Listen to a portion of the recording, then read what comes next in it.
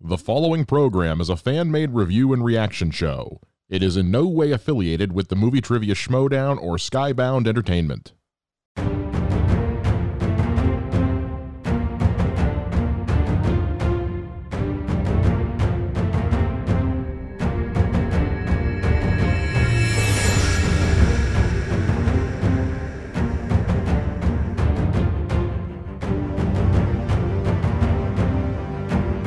And welcome in, everybody.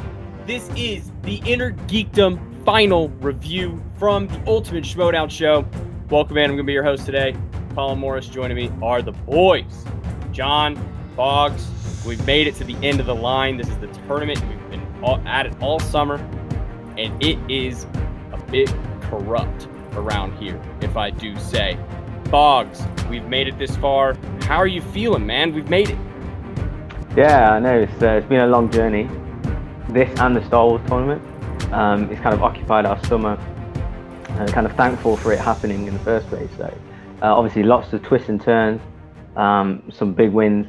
So yeah, I can't wait to get into it with you guys. And John, I mean, it's been great over the last few months, hanging out with you guys and, really getting back into the Schmoedown. And these tournaments, they've been a treat. And where does this one, do you think, where does this one rank for you, over the years of watching, the Schmoedown?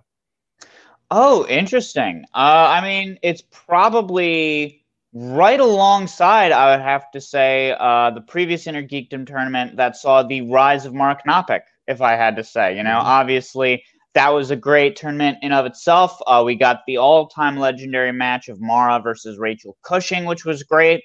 But then also, I think if you look back at this tournament, we got to see a little bit more kind of intermatch rivalries that happened, whereas that last tournament, obviously, the big story was Mike and corruption, whereas this time, the big story was Mike, but also chance of corruption. So I guess not a lot has changed, Colin, but that's why they were both so good, I guess. And it's crazy to think that we've come, it's been, over a year since the rise of Mara Knopik. Like, that is truly one of the unheralded rises in all of Schmoedown history until this tournament. This tournament saw the rise of a superstar and the creation of a hashtag that I am going to start trending, chance with a 3 at the end instead of an E. Because now my triple belted favorite to be is Chance Ellison. And that's who we're here to talk about, because this is what, folks, it's corruption. All right. The corruption's got me, my brain rattled. Let's get into it.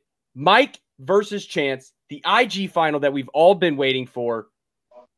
Shannon out here running both, managing both guys, which is now, Christian drops it at the top of the show. Because of the digital world, Shannon is able to manage both of her players equally and fairly. Did it in the speed round where she wasn't involved with either one of their answering calls. And I thought that went, as well as it could have. But pregame, John, where are you at? I know it's a lot, because you got the heralded Mike Kalinowski going up against the apprentice Chance. But is there any, are you leaning a certain way before this match starts?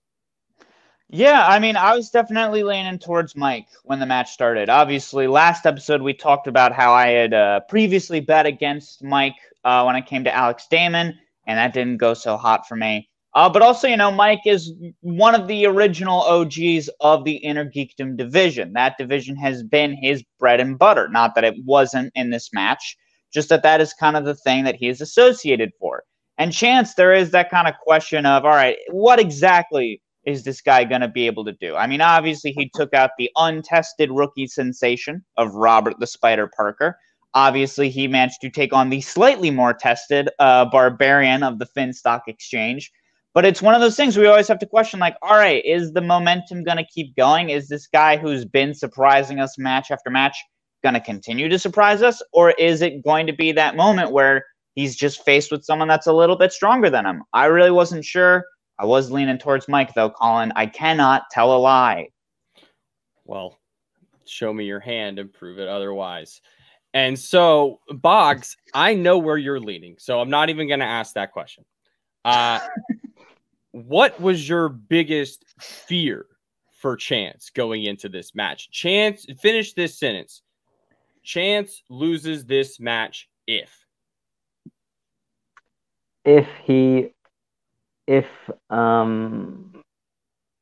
Mike spun DC or DCEU in the second round. That's what I thought. I presumed that his knowledge of maybe the older movies, because we kind of discussed that with Chance, that the older ones, he doesn't have necessarily the in-depth knowledge as much as Mike would, because of the age, because of what available at the time. So maybe if kind of Mike spun Star Trek, that's pretty much it. So they're pretty equal going in. Obviously, they're sparring partners in effect. So I was just so happy to watch it. I wanted to see a good match at the end of the day. I didn't want to see, someone potentially being maybe more relaxed, more just. I wanted that intensity. That I wanted to see who wants it more, kind of thing. So I don't know. So yeah, we're playing. These are the two best outside of the two people playing in the final. So sorry, in the next title match. So I just wanted a good match, to be honest with you, and then we got it, fortunately. You're right, we got it, and let's get into it, because round one, guns a-blazing, and it pops off. Question 2, we get our first miss. Kalinowski going with Snoke over General Hux, with the quote, already reminding us of every match it felt like Chance had played in this tournament. He got the early lead on every single player he played in this tournament, and that seemed to be an advantage of his. And not only that, they both missed the parcel mouth question from Harry Potter. And then going further, they both missed the Darius, father of Xerxes question, again from 300 Rise of an Empire. Clearly, I hate that movie. I haven't seen it, but I hate that movie.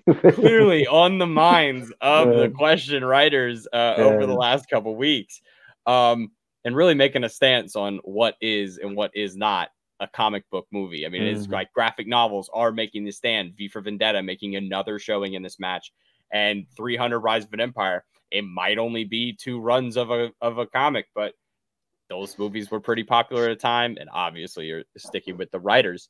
John, what was your thought when Mike missed that, not just the second, but the third question in round one? Yeah, I was going to say, it's not so much that I think these two went into round one guns blazing. I mean, I suppose if their guns were maybe set to stun, perhaps, but well, certainly not the dominant performances. I mean, coming off of both of their previous matches against the Barbarian for Chance and against Alex Damon for Mike, they were both coming off of perfect round ones. So I did see that first round. I was like, okay, this is definitely at least starting off a bit more relaxed. Clearly, the wardrobe was not just for show. It did seem like these two weren't necessarily coming at it as hard as they have come in other matches, because we did see that 7-8 lead by Chance. To answer your question specifically, though, Colin, there was that element of me that was like, okay, was that the Ace versus Laura Kelly moment? You know, was that moment where even just early on, that singular point winds up being the thing that decides the match? And it wasn't. And, you know, it certainly was not a bad round one. But it was one of those kinds of things where I was like, all right, let's see if the steam picks up a little bit as far as this match continuing forward with 4 other rounds. And it's interesting when you're looking at the questions being asked, very difficult questions coming from Middle Earth with the Undying Lands. I could not get the last name for Mr. Glass. I remember his name being Elijah. Just couldn't get the Elijah Price. But then hearing both of them say that was a question that they went over together. Again, seeing that they missed a lot of the same questions, which I think is interesting. You know, an interesting thing to look at. They both miss Parcelmouth and they both miss Darius, and only having the one difference being question 2. Boggs, our boy didn't have a perfect first round. I know. I was like, no. that was it for us, man. That we've been riding this for weeks. It's been a month of this. And I was a little worried that it was going to get to him because we know just how much it means to him. We know how much that's a part of his game. He feels a sense of security just getting to that extra pointer, even if he doesn't get it. The fact that he got there and the other one didn't. But to still come up with the 1-point lead is still favorable. So, I mean, where are you at going into round 2? Are you worried? Are you still as confident as you were going in? Or are you a little, did that non-perfect round 1 give you some trouble? A little bit. Mainly, I was just a bit gutted for him because, as we discussed with him, that's where he does his best work. That's his strongest round. He didn't go perfect. I think that's maybe a good problem to have, like just getting kind of 9 out of 10. So obviously still had the lead, so that was the main thing. But just going back to the start, so I just remembered the promo of obviously that was cut. I did really like it, just them two kind of showing their highlight reel. And for some reason, all I could think of the whole way, I really like the music as well that they used. But for some reason, all I could imagine was, the corruption team kind of promo against the Founding Fathers team is just going to be like so electric. Like imagine like you see Moral highlights, Rocha highlights, Chance highlights, Kanowski highlights, and Shannon and Vince. It's like, what is that's going to be crazy. Like I will literally be on the edge of my seat for that match. So that's all I could think of watching that promo for me, because that was like half of it. Like I was waiting for the other half to just like explode. So I'm super looking forward to that. Mike pops up with the box of drumsticks, it's like, what do you want me to do? What, you want me to talk bad about my friend? Yeah, he's chilling, bro. Yeah. Which I thought was great. I thought that was a perfect opportunity if this was for the old Mike to return of any sort of, corruption, to be done. That would have been the time, that would have been the time in the storyline. But, he stuck with his boy. They stuck together, and they really had that ride or die mentality in this match. And you could tell they were both like, oh, good guess. They're throwing, we'll get into round 2, top of round 2, that first question, for Mike, and Chance goes, oh, good guess there, bud. And Mike doesn't argue it. Like Mike's like, yeah, it was a pretty good guess. So it felt like we were in the midst of one of their training sessions, but it just meant a little more. So I mean, yeah, that promo had me going. I was in. That music was hype. It felt like anytime, we get that Hans Zimmer-y feel to something, the tension's building, it's rising. It also sounds like the music they used in the American Hero story from Watchmen, and the guy comes in with the Trent Reznor type sound behind it. Any kind of, hardcore stuff like that, I dig. Let's a lot of slow motion, like points from Mike and Chance, like pointing at the camera, loads of slow motion. Yeah, I was so like, good. Cool. Everything's so good. And now it's just gotten to the point where there's so much footage of them to use for this stuff that you just can't mess up. That is like it's just all there for you to use. And I mean, they gave us more in round 2. Chance starting out, taking DC, getting every question right, going to multiple choice twice. That first question with the bikes, incredibly hard. That's something you had to have been maybe like, in the right age group to just remember that and have it hit your brain, in the right time or study it. But going into even Planet Houston, great question. That's a great question because he even gave the little General Zod nod. Planet Houston. That was pretty good. Michael Jackson, obviously. Everything in that round for DC, those first 2 questions seem to be the hardest ones. Everything else seemed to be, like we keep saying, knowing stuff, and he just knew those last 3 questions. John, how did you feel about Chance's performance in round 2? Yeah, I mean, I thought it was strong. It definitely seemed a little bit more like getting back on track and gaining that steam that I was saying I felt like we were missing a little bit out of round 1. Definitely a lot of hard questions and a lot of very impressive polls. Definitely, talking about Batman Forever, the only thing I remember trivia-wise about that movie is just how much Tommy Lee Jones hated Jim Carrey. So it was impressive to even remember that there were bikes in that movie. I mean, how could you pay attention to that? Sorry, I don't know if you guys can hear that. It sounds like aliens are abducting the construction crew outside of my apartment. That's super fun. So let's go ahead and bounce it to someone besides me as I wait to see if the aliens come to rapture me, Colin. All right, Boggs. So obviously this picks up a little momentum for Chance, But the real kicker in this round, I'll throw it to you, the steal of Mike's second question. That to me is the moment where I'm up like, let's go. We're back in this. After if you were feeling down, were you with me? Were you cheering? I went, Mike. That was my reaction. I was like, Mike, what are you doing? No multiple choice, no repeat, no nothing. I was like, Mike. I thought, oh, is this what everyone's saying? Is this where they're going to throw the match? But obviously, it was just a guess. It was such a close guess, though.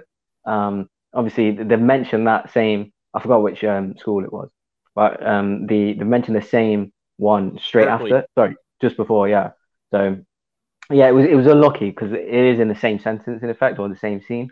So that I thought, okay, that's fair enough. But to be honest with you, obviously I'm a big like boxing fan, a fight fan, and my personal favorite fighters, I know it's obviously easy choice to make, are the ones that the top echelon of the sport. So like the people that have unification, like have the most belts basically, because like they have a certain aura about them, and like they've played in so many big occasions, and just that their training is correct, that they're being looked after well, everything is, and it just had the same kind of feeling in this match. You're just watching two people at the top of their game going for 3 belts and 3 divisions, just have fun. It was just like a sparring match with kind of just Shannon just kind of patting her little her little brother on the back, saying, "Oh, well done," and obviously and telling Mike, come on, this is what we need to do, etc. So I just kind of, whoever didn't miss, I was, as long as the scores were close-ish, I wasn't really bothered. I was just more impressed with just seeing them go back and forth and how well and how much they know.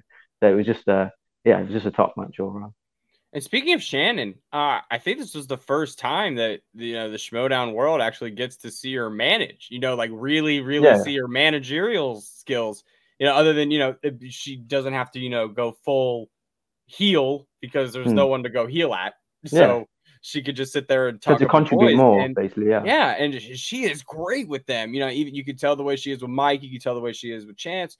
That they both listen to her. They both, it's not cookie cutter stuff. They're talking, she knows that Chance likes to go first, and she's not getting. I bet if Mike was in that situation, if Mike had the opportunity to go first and was leading going into round 2, I guarantee she would have said, "Hey, go first. He likes to go first, so why don't you go first?" There's definitely an opportunity. You could tell she wasn't going to be the one that had anything to do with this going somebody's way that it shouldn't have gone. So other than that, I thought Mike's round 2 was pretty, for MCU stuff. That's pretty. The hardest question was Steve Rogers' father. That's a hard pull. That's from the first 10 minutes of that Captain America movie, where when he's not Captain America. So it's the stuff that you tend to not remember about that movie. But great pull from Mike, and it's 18-14 at the end of round 2, bringing us to the betting round, which is always been one of my favorite rounds in these 5 rounders. And lo and behold, it's opponent's choice. And what gets talked about is a little mini story throughout the match is that Mike has been training on Star Trek over the last couple weeks. And John, where are we going? We are going to a galaxy far, far away. Nope, wait, that's the other one. Yes. No, considering that, that is something that Kalinowski has very clearly been prepping. It almost makes me wonder if he's going to utilize his corruption powers, not to meddle with this match, as some folks were saying, but maybe just to manifest a Star Trek division into being, like if he's maybe thinking, well, I can't necessarily get the Star Wars belt from Alex, I'll just make myself a new Star belt. But it was a solid pull for Mike, and it clearly played to his favor because he was able to close that lead that he found himself staring down at the end of the first and second rounds. It obviously, going into that, a 4-point lead by Chance, that's tough to face down, even if it is your friend and your son. But he was able to get Star Trek, and he put that faith in himself too. That's the other thing. When it comes to the betting round, it's all about not just the momentum, not just about the knowledge, but also the faith that you put into yourself. Mike had the faith that he was going to be able to get some big points in Star Trek, and it paid off for him. Meanwhile, Chance, he knew that it wasn't necessarily something he was as strong with. That's why he spun away from it in round 2. So he played it a little bit safe while still, betting a point. He didn't go full 0. He did still put up a point, and that's why he was still able to keep the lead, because both these guys are strong. But that's one of my favorite things about the 5-pointer rounds, is that not only is it the championship level contenders like Boggs was talking about, those folks who are really prepped and ready to go and have proven that they can hang, but also the fact that they have that faith in themselves, because that's a huge thing as well in matches. It's not just momentum, it's confidence, Colin. Yeah, and I'm looking at all this, Boggs, and you got to be thinking Mike's coming back here. They're like, the door is open, right? Like Chance didn't do enough. That 1 point bet did not do enough to help close the door. Are you with me there? Like, Mike's got a chance here. Yeah, so Mike's got to be the luckiest player I've ever seen with the wheel. Like, how many times he's spun his particular exact favorite slices. So, but he's got quite a few, especially in a geekdom. So it's a compliment to how strong he is as a player. Obviously, yeah, he's betted 3. I knew he was going to bet 3. I was more interested in what Chance is going to bet. So obviously he brought the deficit a bit closer, but no doubt in my mind he was going to get that question right. But yeah, just on the back of what you're saying, John, that I would absolutely love a Star Trek division, because we've got a lot of elite players who are hardcore fans of Star Trek so I think it would immediately make the division stronger. So like, I know Kanlowski is, I know Rocha is, Irwin, Morrill, Mance, obviously Smets, and the rest of the kind of anyone over the age of like 30 something. Yeah, but like that's like an elite division. So it's I'd love that personally. Being a Star Trek guy. So no surprise Mike brought it closer. He spun shock is one of his strengths. Going into round 4, I was super excited for, thinking what's going to happen here, right? So let's get to it. Round 4. I'm not gonna lie. I'm perplexed by this system. There's just kinks that can be worked out to some of this, that when these players go back and rewatch this, they're gonna say, "Oh, that was a little interesting." So having watched this twice, not that it mattered in most of the situations, but some of the blunders that were said, didn't end up affecting things. Basically, like Christian one time called Allison, the actress who plays Queenie in the Fantastic Beasts movies. When he read the question off to Mike, he said Alan, so said like a man's name for Mike's asking of the question, but Mike still got it right, so it didn't end up mattering in the first place.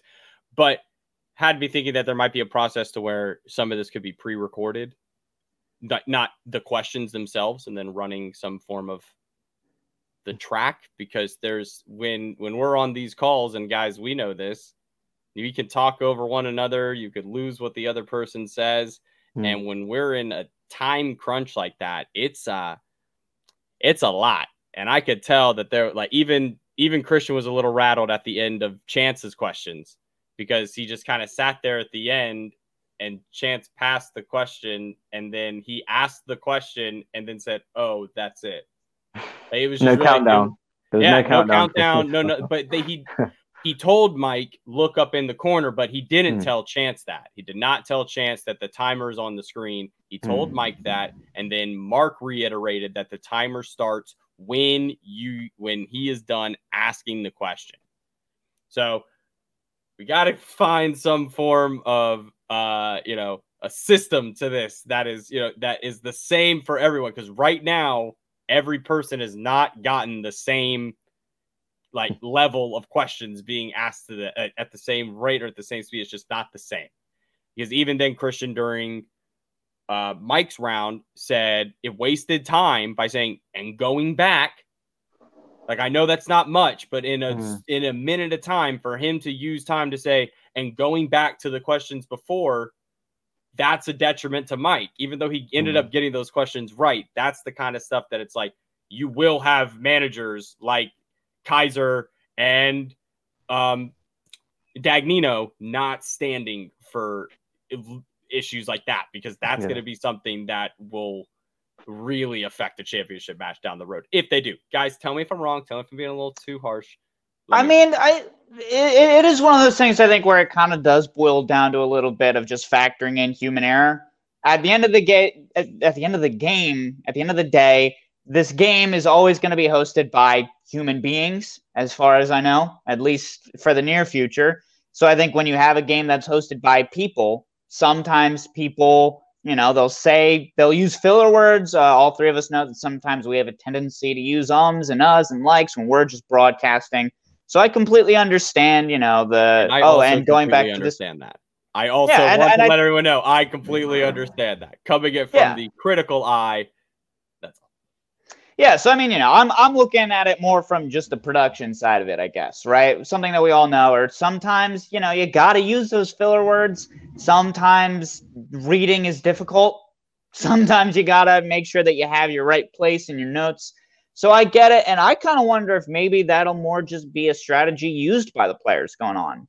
Remember? Like, I don't know. I don't remember if Chance got the choice of going first or second in the speed round, but maybe that's something that managers and players do think about, where if they are given that choice, maybe they go, let's have the opponent go first, as opposed to other rounds where you want to keep up that momentum. Maybe we have the other opponent go first in this round, so that way there is that maybe extra bit of human error for them when they have to hear it versus when they then get to go and get a slightly more polished Christian reading the questions. I think it's one of those things where you can definitely argue that, it makes some things a little bit ickier.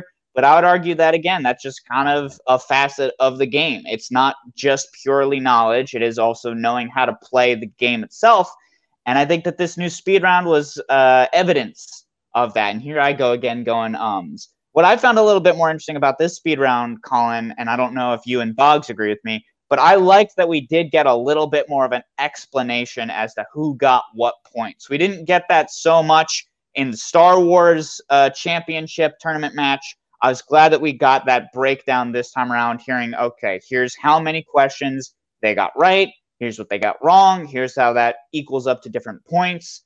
I really liked getting that, especially because we needed it, because we got a new leader of the match with this round, Colin. Yeah, and distinguishing between the passing questions and the questions that were mistaken was a big thing that I appreciated, distinguishing between those two. Yeah, and I'm totally with you. Human error is totally the thing. And if you got to ride it to be number two, to have it be the, third or fourth time he's reading the sentence as opposed to, the first or second on air, that is something I totally agree with, that, might just have to be something that players get on board with. Also, 10 questions in 60 seconds is a lot. 8 if you're going to have them passing on questions. 8, but somebody will shut me up when somebody gets all 10 of these right. But until we see somebody get all 10 of these right, there's probably going to be, some form of argument behind it. Not necessarily from me, but, Boggs, it's 25-23, man. Chance lost 2 points, passed on 2. Looks like Mike only passed on 2, didn't get any incorrect. So, what are you thinking here, man? It's a whole new ball game. Yeah, I just thought Mike, like some of his questions, how fast he was just getting them out. I thought he was going to get all 10, actually. Like the way he was answering, I think he got 6 in a row or something. And it was particularly the Wolverine one. How many movies did Hugh Jackman? One, like he just instantly knew 9, didn't he? And obviously chances he passed, and then the second time he was trying to count, and obviously he still couldn't get it. But just them little kind of, I think basically he did earn the lead there because of how well he played. But yeah, just on the back of what you're saying, John, that's a good point. Yeah, that's a good point. If I was playing in a 5-round, I'd probably go second. Just let Christian iron out his pronunciations and the flow of things and things like that. So it gives him a practice run almost, like a live rehearsal for me. So yeah, that's probably a good idea. Tactically, that might be a good thing to do. But yeah, it was I just thought Mike was basically solid in round 4, and I thought, Chance, man, you've gone from the lead to being like 2 down, and also the calculations at the end was really helpful. So they could have a little discussion afterwards. They could potentially challenge anything that they didn't agree with, or they could go through further. There was like a little discussion afterwards, like between Christian, obviously. You could tell there was a bit of a break, right? Yeah, There yeah, was a there bit was of a an cut. It was a edit. clear It was a cut. bit of a cut. Yeah, a bit of a cut. Yeah, yeah, but that definitely helped with the overall situation. Oh, So yeah. although, yeah, loads of things could be ironed out better, it was much better than the Star Wars kind of round. So I just think every kind of title match, every 5 rounder, it will just get better and better, hopefully anyway. But excellent point, John. I didn't even think of that. That you could go second as a tactical advantage. Yeah, it was a great shout. That's why he's here. That's why we have him here. Round 5. We've made it to the championship round. And we're swinging haymakers. It's round 5. We're throwing uppercuts. We're throwing jabs. Mike's throwing some kidney shots. Like, it's getting rough out here in these streets. And what do we say every single week on this show? Take me to my 5-pointer. If you take me to my 5-pointer, you have my respect. You have earned it. You have, in the words of Mulan, no, Hercules, we have gone the distance. There we go. Found it. We have gone the distance. And that is all we have to do. John, I mean, this is probably one of the best 5th rounds I've seen in a championship, just in terms of stacking questions, in terms of overall, making everybody feel like they're getting involved, from the normies that watch this to the hardcore sweaties that watch this. That last question rattled me. To quote Mulan, this guy's got him scared to death. That was an intense 5th round, man. I feel like, in every 5th round that I see from these guys, there's always that one question where I'm like, okay, I could have gotten that. I think I could have probably pulled that. I did not have that this time around. I feel like even questions that when I heard the answer, there was part of me that was like, oh, yeah, for sure. Yeah, I knew that. I didn't know it. This was really a 5th round full of 5th round caliber questions. I was interested going into it because I was a little bit worried about Chance.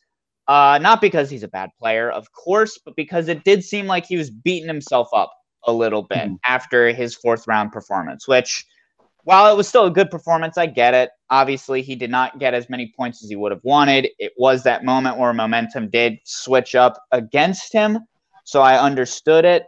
But he did just stick with it. It's similar to what we talked about with the Star Wars tournament final with Ace versus Andrew, where it's that element of not giving up.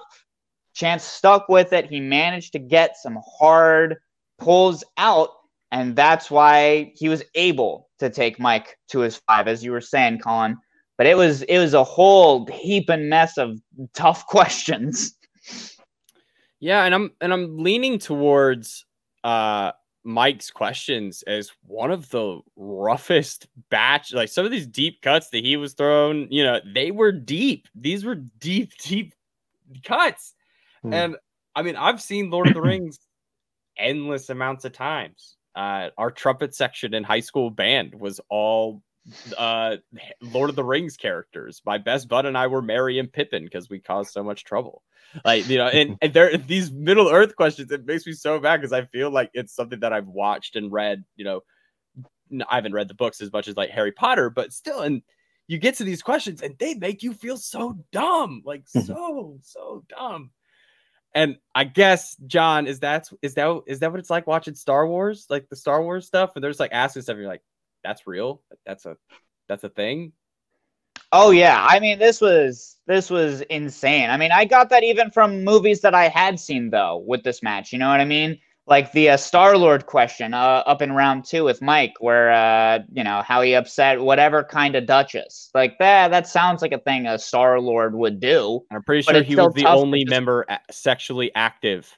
The only sexually active member of the Guardians. We don't know what Groot gets up to, man. We don't know what Groot gets up to. First Groot, totally agree. We got a couple more movies before younger Groot. Yeah, that's a fair thing to stress, and we'll ever just move since right you got just a little bit of sap, you've gotten a whole lot more. That's one of the best. Not bad impression. Yeah, but yeah, man, these were some tough ones. Obviously, Chance got 2 different superhero movie company names, which is absurd. And then Kalinowski, I totally got where he was coming from with just trying to envision any of this objectively silly names for things that exist in Lord of the Rings. Like, I like Lord of the Rings as well, but they got things called Brandywine, Brandy Buck, all Okay, of these so just... there's a formula, right? You know how there's like the Wu-Tang Clan rap name generator? Like you can create anything. That's how Childish Gambino got his name. I feel like it's the same thing Tolkien did, where it was just like a noun merger, and it would be like Bourbon Lane or Bourbonshire, or any kind of alcohol plus land type, and you got a Lord of the Rings place, John. I mean, I don't even remember what the answer was. Yeah. Well, I remember the answer to when I plugged my name into the Wu-Tang Clan generator name, and all I got was string cheese, and didn't feel very nice. I was pretty upset about that. But Boggs, what did you think of round 5, buddy? Again, especially with Chance being your boy, starting off a little bit shakier on that round 5. What were you thinking as far as going into it, and then the result? Yeah, I was pretty much just glad Chance got the chance to answer a round 5 question, because I was like, oh, people are saying all these things that you can't hit a 5-rounder. I actually knew that one. That's the only one I knew in round 3, because a lot of events happen in that movie, in that place. So they talk about it loads, and it's just I just remember the name of that lab. But yeah, Mike's, I didn't think he was stalling. I didn't think he was doing like trying to pull it. He just, I knew he didn't know it, and he was kind of just stretching it out. But yeah, it was a bit brutal, man. He did kind of indicate earlier that Lord of the Rings weren't one of his stronger slices as well. So obviously went down to the 5 round, but I was getting more and more on the edge of my seat when every repeat, I was like, no, does he know it? No, like each one, yeah. So I was a bit gutted for him, because obviously I would have liked to seen the Smets match, but yeah, Chance, man. Yeah, our boy, you've done it. You know, we told you it'd be all kind of corruption final. 4 wins. Played absolutely amazing, man. And there you go. Who said Chance can't hit a 5-rounder? Yeah, take that back. Yeah, come on this show and say it to our face. Yeah, it's just, one thing I've learned out of this tournament is that, particularly I'm in the inner geekdom division, I noticed that I'm not in the future going to go off hype, and I'm not going to go off particularly players' recommendations about who is going to kind of win tournaments, or because I remember specifically and quite clearly, like for example, Kalinowski and Smets saying that they think Parker is going to be the best IG player of all time. And I'm thinking, you got to prove it, man. You got to prove it. Even against them, I would always back a champion or former champion for experience. They've been there, done it. So yeah, I'm never going to, like, even the Barbarian, the thing start guys still saying now, this guy is going to be a legit 4-belted champion or a threat in 4. Like, no, not now. Like, no, I'm not going to believe that. I'm going to believe someone who's been there, done it, got experience over hype or over a newer player. So I did kind of establish that even with respect to Star Wars as well. Like, people were overhyping certain players, where I knew that kind of certain people had more experience. But yeah, I just kind of noticed that out from the outset, that I'm definitely going to take that in consideration when kind of making a prediction. Because, coming from a sports angle, you kind of use all the data available to you, and the way you analyze it and break it down, and people's experience and the situation, it's case by case, not just, oh, this guy, these guys think this guy's going to win because, they've seen that he's a good player. No, that's not enough for me. And I did kind of, moving forward, I'm not going to do that again. Yeah, well, I think Chance is kind of an interesting example of a middle ground there, Boggs. Like, certainly Chance is one of the newer players in the league. He just came up in season 6 when the corruption tournament happened. So he's still one of the newer guys, but he does now also have, like you were saying, that experience. He's had a little bit of time in the league to feel out how the major leagues of this sport work, essentially. And yes, he's also got a belt to his name, but he didn't have that belt in Inner Geekdom going into this tournament. He'd only ever played 1 match before, and he'd lost to everyone's favorite person, Brandon Hanna. So I think it is interesting to see a little bit, not just the hype and not just, the new rookie sensation flavor of the week, some might say, but to see someone that does have that hype, that does have that knowledge, that is this new force in the game, and then coupled with even just a little bit of major league experience, sometimes that's all it takes to make a great winning combination. And that's what Chance has, my friend. It does. I just want to say though, sorry, just to clarify, like I'm not holding it against anyone that does that. Just for me personally, that's just the way I like to break things down. Of course, you want to hype up a new player, that's you think's got a great ability, absolutely fine. Of course, you're within your rights to do that. But me, the way I analyze it, I was kind of buying into that, which I'm a bit disappointed with myself, even though I've still backed these kind of more experienced guys. But even like, for example, I'll give you another example of this where kind of the Smets and Chanju situation, it's like a foregone conclusion that Smets is going to win this match. Like, I'm not seeing that. Like, I'm seeing Chanju is what when they last played, did they not go to that down to the 5-rounder, right? Like the last question in the 5 round. So how is like everyone saying Smets is going to win this match? It doesn't go like that. Not for me anyway. That's just the way I kind of break things down.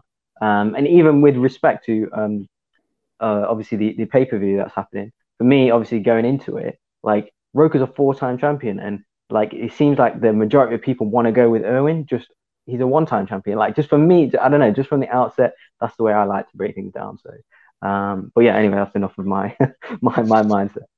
No, I love it, man, because it's a whole. Because that's how I come at it. Because I look at it like, how often does like a Zion Williamson rookie sensation truly like have the only one, Colin?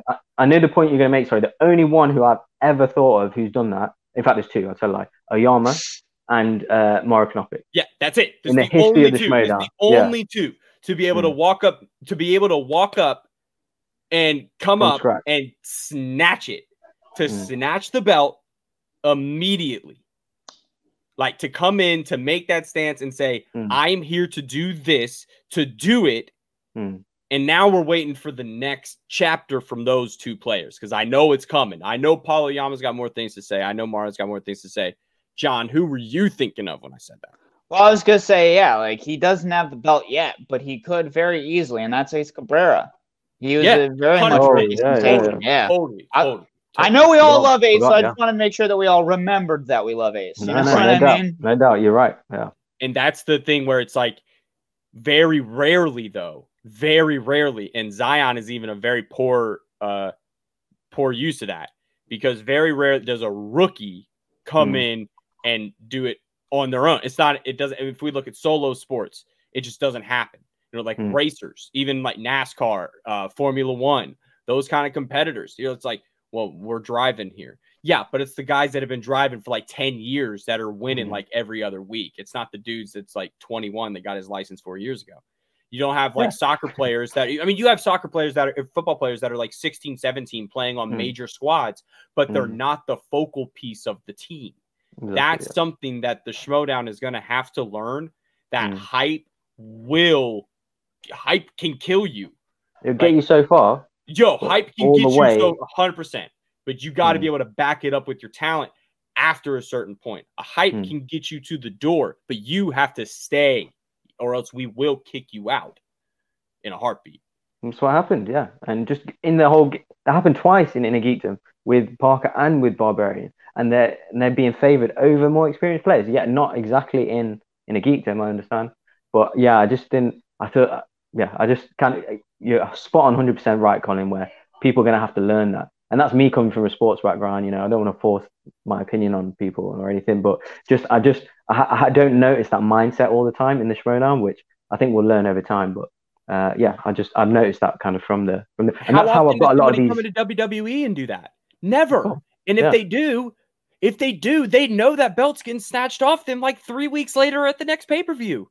You know that. Like if there's like a title fight on SmackDown that actually ends up with the guy losing, he's coming back for it. They know, and it's hard. Ask Paulo Yama how hard it is to hold the belt. Case in point, it seems hard to get there, but it's even harder to stay at the top, and that's one of the reasons why Damon and Merle are automatics on my top, my Mount Rushmore, just because of the staying power, and that has to be respected. It's that LeBron James thing. He's best player in the league. He's been doing it for 17 years. Been at a level and keeps raising the level. That's what you got to do.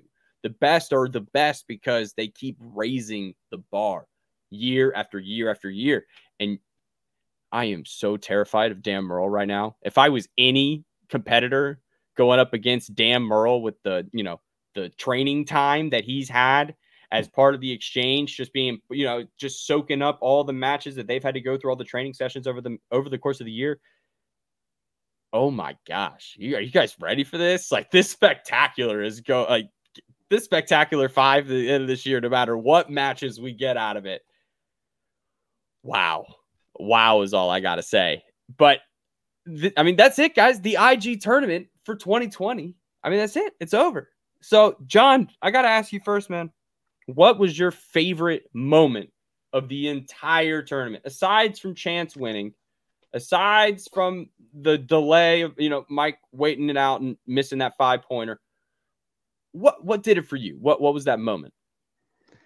Oh man, that's a tough question. I think in some respects, one of the bigger matches that led into this tournament might have been Kalinowski versus Zipper. Obviously, as much as Mike kind of downplayed the history of it from his perspective, obviously Zipper was coming at it with a lot. So I thought that was a great match. I also thought that Kalinowski versus Damon also had a lot of hype going into it. Obviously, it was not the full-on knockout fight we thought it was going to be, but it was a literal knockout from just Mike taking out Alex pretty easily. But honestly, man, the big story, of course, is Chance. And I think one of the things that it sets up that I wanted to talk about a little bit is definitely, you guys are right, hype is not something that can carry you, but momentum is huge. And if you compare the momentum of these two guys, obviously, they won.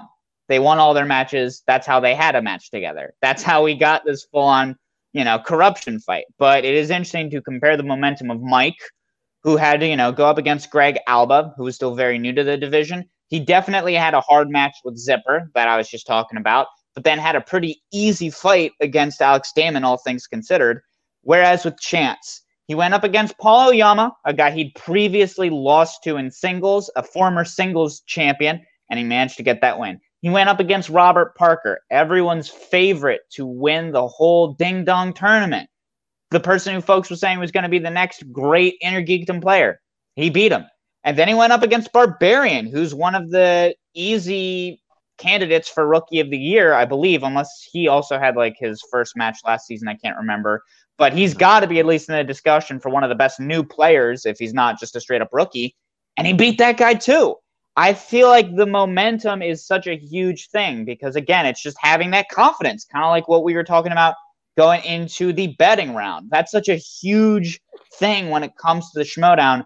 Chance not only has the confidence, but now he also has the background in this division to really big himself up, and rightfully so. That's part of why when I look at this tournament, not only am I thinking, wow, Chance really proved himself as a 3-division player, not only can I see myself using that Chance with a 3 hashtag that you were talking about, Colin, especially because we know corruption has a habit of spelling words a little bit wrong, but it does kind of make me wonder that no matter who Chance is going to be facing in the title match, whether it be Chandru or Kevin, I kind of feel like it's got to be Chance that wins it, because even though Kevin and Chandru will have experience in a title match by the time that they face Chance because of their match coming up, I feel like Chance, with just the momentum that he will have had leading into it, and then on top of that having the time to study, whereas Chandru or Kevin will only have one match to go, or I guess Kevin will have 2 because of the Patreon championship match that he won as well. But definitely just looking at that momentum, I feel like it's Chance's world right now that we're all just sort of living in. Hey, no arguments from us on that fact. But taking a look at where we're at before the big match coming up, standings, man, Corruption just got up to 2 points behind Corruption, both with 15 matches played. I think you mean Finstock. Corruption is now up behind Finstock. Excuse me. Finstock Exchange is sitting at 29 points. Corruption sitting at 27 points. An unbelievable turnaround, because were we not rewind episode 1, put that clip in of us sitting here saying, wow, it's looking rough for Corruption. Oh boy, oh my. Yeah, we were so naive. And like Chance said in the match, he said, oh, those were simpler times. Because now Corruption is hanging in there for serious contenders. And if I'm Corruption, I'm buying every bit of Ethan Irwin gear.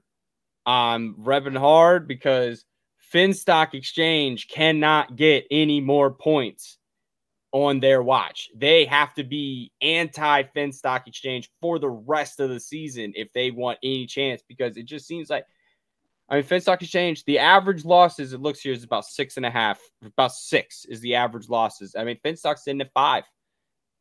Not saying they're right for another one, but I don't think it's going to happen this week. But, Boggs, Corruption is now, do you think that there's a real possibility for them to pass the Exchange? Most definitely. I just want to come to that in a second. I just want to summarize the Inner Geekdom tournament quickly. My best moment was just probably Parker missing a few questions in round 1. However many he missed, I think he missed 2. I was shocked. I was so shocked, and Chance going perfect from that moment, just kicking on, and then obviously winning the whole thing. That was probably my best moment. I'm not gonna lie, I did prefer overall the Star Wars tournament over the Inner Geekdom one, because I was edge of my seat every question, every match for that tournament.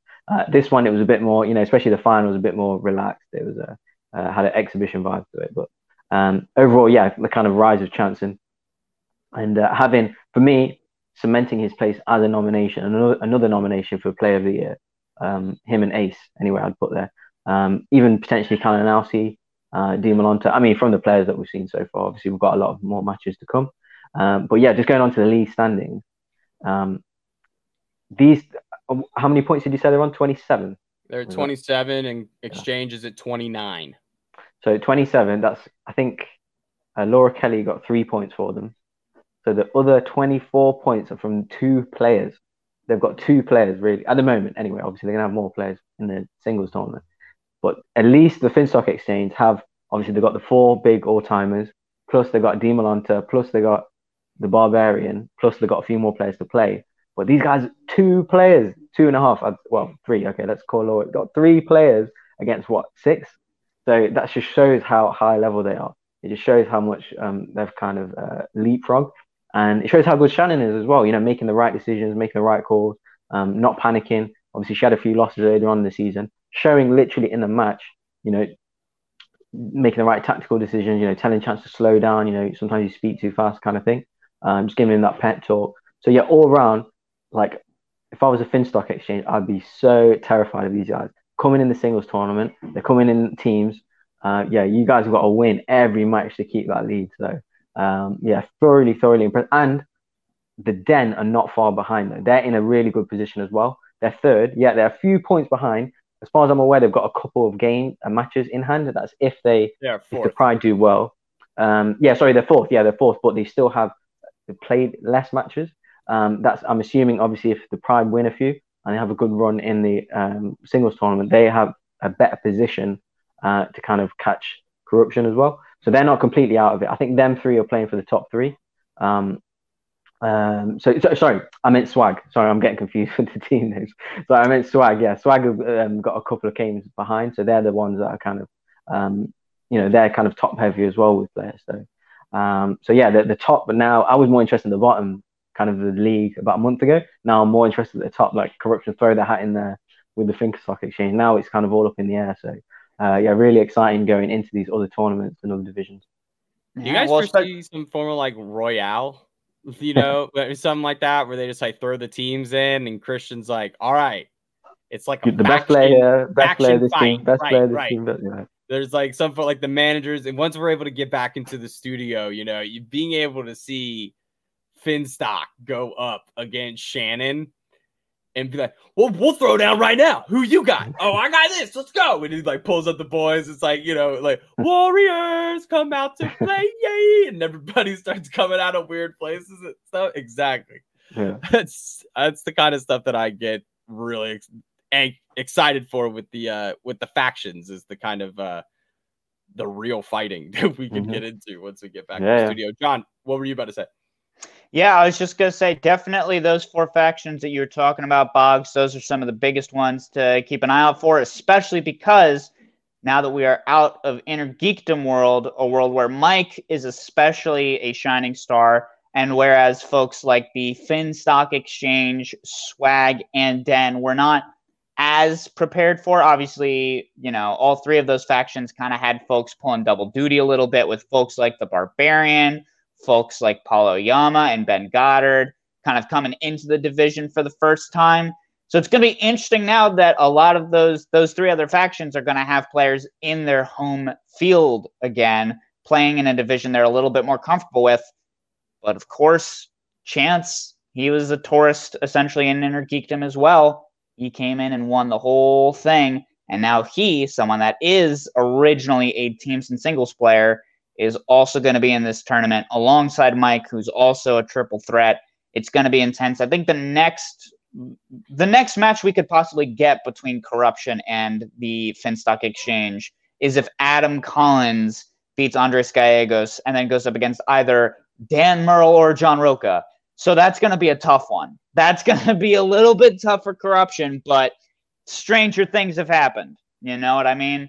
But definitely a wonderful send-off to the Inner Geekdom division, at least for this point in the season, as far as regular matches, not including the title matches we're, of course, getting. And what a success story for Corruption. John, I know you said that you think Chance's momentum will push him past whoever is put before him. Boggs, I'll pose it to you differently.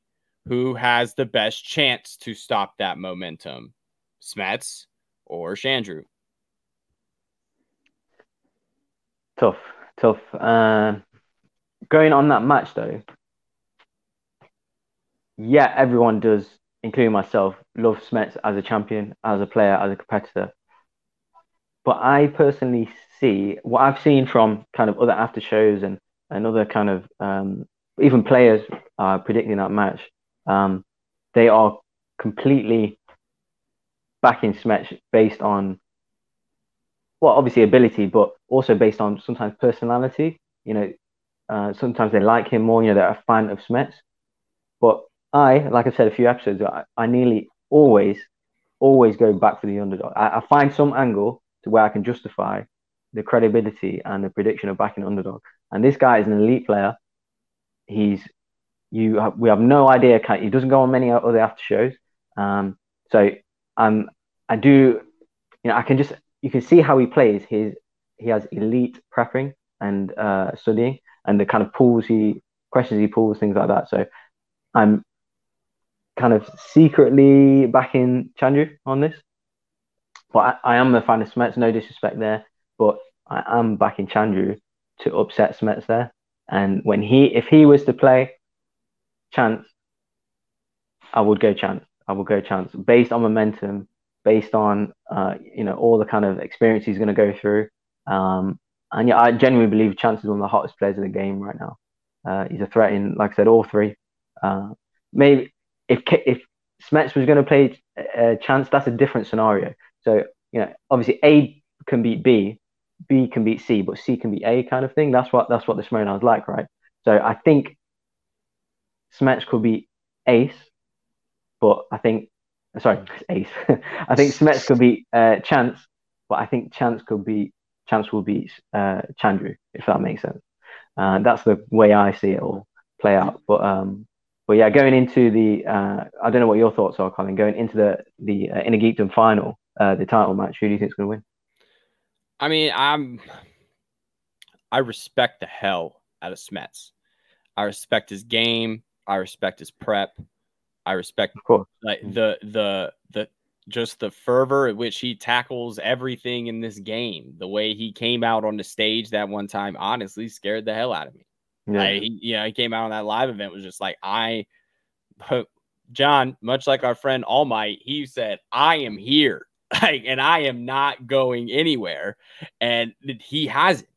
And that's the one thing that I always say, that like Smets is cementing himself amongst those heavy hitters of the Mount Rushmores of Schmoedown competitors, is standing power. and he has that mentality, that personality.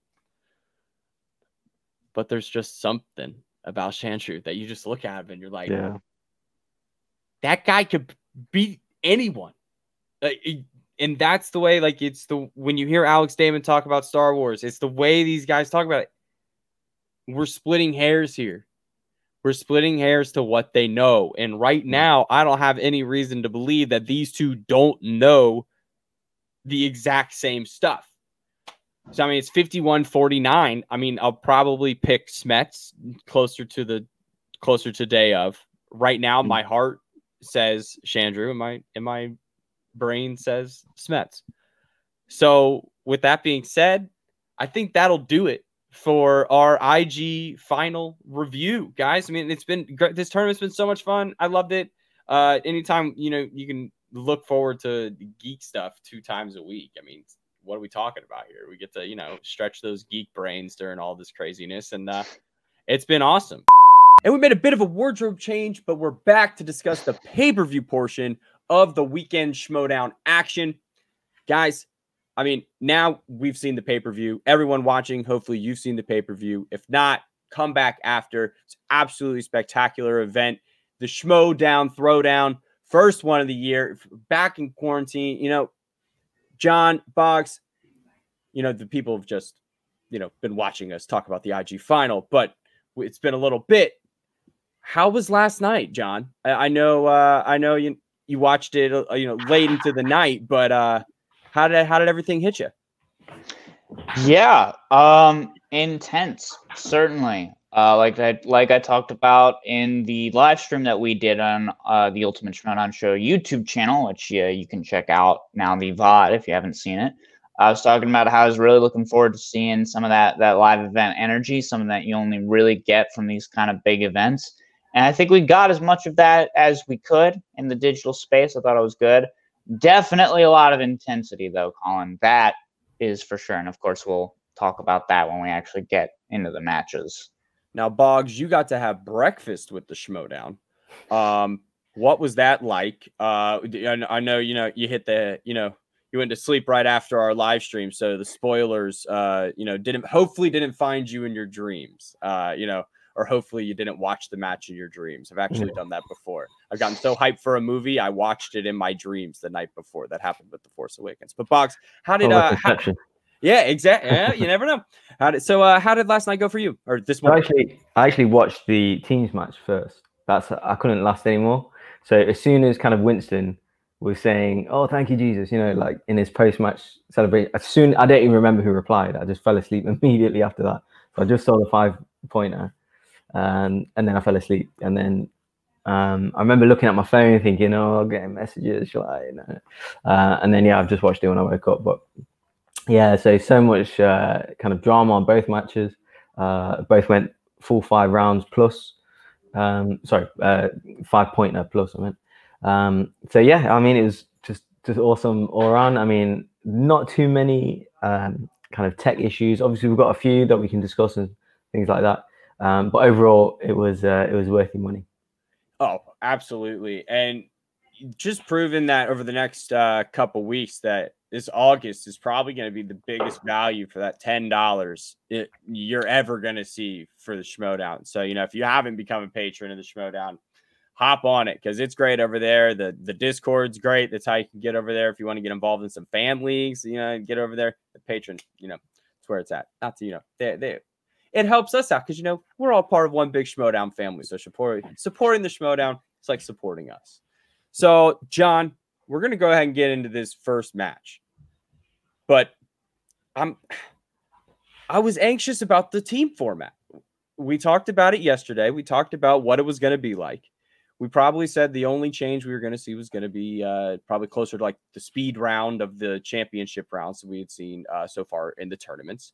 How did the team format work out for you? Is this something that you're excited to see more of for the rest of the year?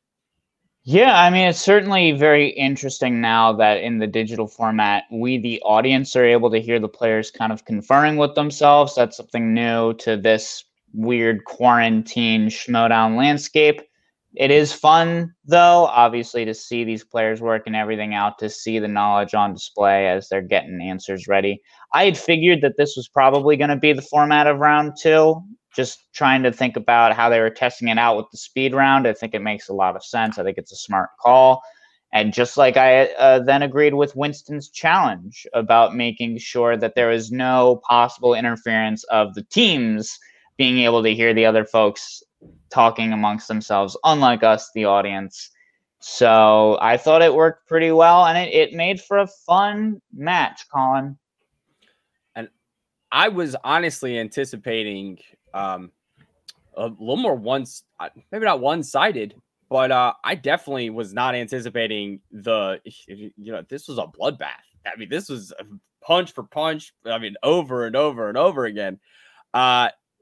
Boggs, who were you feeling going into this? I mean, I know we probably talked about it on the live stream, but who are you feeling going into this Deep 13 final exam matchup? Well, it started from the start for me with the intro music. I forgot how much I love Swag's intro music with the promos, and I've just made a note to say the delinquent is hilarious. that's a note. Yeah, almost everything he said at any point I laughed at. Like I just thought like it's just his humor, that the kind of dark humor he's got. So that was really funny. I just put as well just Winston saying it just in the promos, it's time for your final exam. I just kind of like that overall kind of way of breaking it, kind of going into the match. But yeah, no, I was super impressed by both teams. Really solid. Sorry, Lon saying this isn't his apartment, like this is not my dog. Like I was thinking, no one owns dogs. Dogs are owned by no one. They are free creatures. I was done. I think that actually helps Oyama, like just maybe eases him a little bit, maybe not so much pressure, maybe makes him smile, that kind of thing, because obviously he brought that super intensity last season, which I've heard him say afterwards that it's kind of it took a toll on him. So now he's obviously going in relaxed. Going into round 1. Sorry, you're going to say something, John? Yeah, well, I was going to say definitely agree with you that it helped loosen Paul up a little bit. He was cracking up throughout the match. It was a good time. One thing that's very interesting to note, though, is that there is some sort of drama with Lon as far as Winston goes. Obviously, Winston was talking a little bit about how he wasn't sure if Lon was going to show up. But then if you follow the Schmoedown on various other platforms, you saw that Winston and Lon had a little bit of a video call wherein Lon was hanging out with Video Drew, a member of an entirely different faction. So I don't know if we're gonna see some of that popping up. I don't know what kind of magic the delinquent is learning, but that was just something interesting I saw. Funny guy, Lon, but also very knowledgeable. And I don't think Winston's the only manager that knows it, Colin. Yeah, and it seems to me like Lon's change of persona, this whole new thing, it's made him a better player. Mm-hmm. I don't know why. It just feels like he's a little freer. The guy who we were listening to in round 2, discussing answers with Paul, still slightly, sticking to the character, but was in it. Like he wasn't, didn't feel like it was, he felt like Lon, the character, was a stubborn guy. And this was somebody who was a willing partner. You actually saw him competing, and that was great to see, because the professor gig for a while kind of rubbed me the wrong way. And I don't know, it kind of got old after, I felt like kind of got old after a while. And this is so great. Like, I love this. Like I was laughing. I just couldn't stop. Just like you, Boggs, I could not stop laughing. And then one thing I thought was hilarious at the start of the match, Christian goes, "So, are you guys ever, have you heard anything about these guys? Deep 13? Have you heard anything about Paul Oyama or Lon Harris?" "Nope. Haven't heard of them." They're like silent, like, nope, don't know anything about these guys. I think that's great. I think there's something to say about the old guys coming back. Not old, but the older players coming back to meet some of the newer players. And that's going to be, we talked about that in the live stream, that's something I'm excited for. So John, let's get into round 1. What's up? What's going on? Well, not to keep plugging that live stream that we did, but A, it was very good. And B, one of the things I talked about was the differences between these two teams, likening them to, characters in Pokemon, whereas Deep 13, I kind of saw them as the gym leaders, very good at a specific focus, whereas Final Exam has a little bit more of that type coverage that you like to see from an actual player character. And that is something that I think we definitely saw. Obviously, like you were just saying, Colin, Alonso and Whitney do not necessarily study the game as much as some other players might. They didn't know that much about their opponents going into this match, but they were still able to get some darn answers correct. And a lot of the same stuff they were getting correct as well. Whereas if you look at Final Exam, one of the very interesting things is Paul was the only person who got the first question right, and he was the only person that got the last question wrong. Because you could see how Lon and Paul have sort of complementary knowledge. And you see a little bit more of that later on in the game as well. But that first round I thought was a really interesting testament of that difference in these two teams. 4 good players, to be sure. Deep 13, 2 gentlemen, let's say. Let's not do any speculation on their age. Let's just say 2 gentlemen that have been in the game for a minute versus Paul, who's a student of the new school, and Lon, who is no longer a student of anything other than Video Drew's Black Magic. It was a fun first round, Colin. Yeah, I would say that Lon has become a student of the streets and is sticking to them, and is probably somewhere between Sunset and maybe looking headed towards a pier, maybe, somebody find him. I hope he's eating. Somebody make sure he's eating, because I think that's important. I think somebody needs to make sure that Lon's okay, because he's out there right now and I'm here for it. But Boggs, how was it seeing the Brady Bunch up there on screen? That was a lot going on up there. I think it went well though, but was it a lot going? Was it too much at points, or did it work out? No, I think because we're all experienced like hardcore fans, so I think for us it was fine. Maybe if it was someone new, maybe you wouldn't kind of exactly know who's on whose team, that kind of thing. But no, overall, I thought I was quite impressed, and I think they kind of talked us through the kind of what's happening, who's coming in, especially on the with the first kind of team going first, how it was all going to happen, who's going to be in where, who's going to be off screen. I thought that was all quite well explained. So. No, I thought it all kind of, all kind of made sense until Deep 13 went for their round. Yeah, and then so let's get into a bit of the drama, and too much drama, just kind of ironing out some rules, right? It kind of felt like that's what it was, because Winston kind of challenges Christian, saying that Deep 13 are allowed to stay in the StreamYard room with them while Final Exam was answering their second round questions, even though Final Exam had been kicked out of the room for Deep 13's questions. So it just seemed like the only fair thing to do would be for the other team to have to do the exact same thing that the other team did. And it's just a blunder. I'm sure that wasn't even written in the rules, because it's, those rules, it's new. So it's just glad to see that, it went smoothly. It wasn't too much contention by Christian. He was just kind of like, oh yeah, duh, that makes sense, and moved on. John, so what happened in round 2? I mean, it seemed just, other than, everybody just beating each other up and just points being scored endlessly. That's right. Yeah. One of the things I've enjoyed about this Throwdown event specifically is now that we're getting back into the singles and teams division, there are a lot more questions that I'm knowing the answers to. So that's given me a nice little sense of superiority, I guess. And I did get a little bit of that fun, but definitely these 4 all knew a lot of the answers, knew all of them, just, albeit with a little bit of multiple choice tossed in there.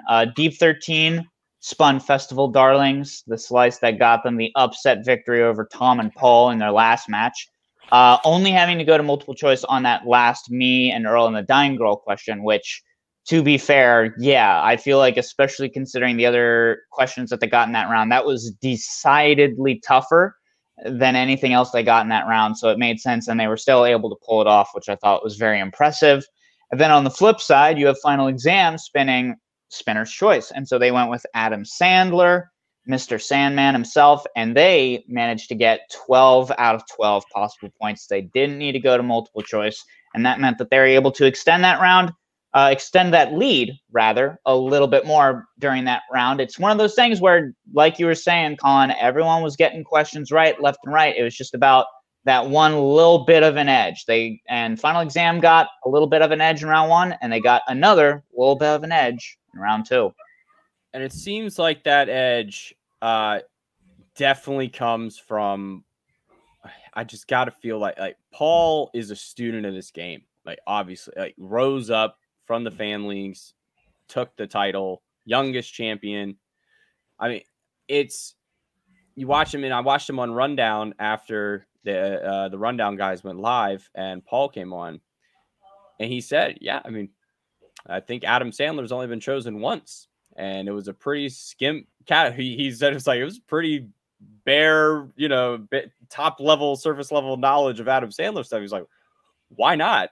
And then, when they went for it, I was like, oh, wow, these are soft, not soft. The last one was not too much of a softball Adam Sandler question with Steve Buscemi being the bassist. That was a bit harder of a question. But in terms of having listened to, the IG tournament and the Star Wars tournament, when stuff is getting really sweaty, to see levels of questions like that, Paul was just on it to think like, oh, yeah, these are going to be way easier compared to the other stuff on that wheel. Because seeing all the other stuff on that wheel, I was like, oh, God, I haven't thought about any of that stuff in like 6 months. Got to get back on that train.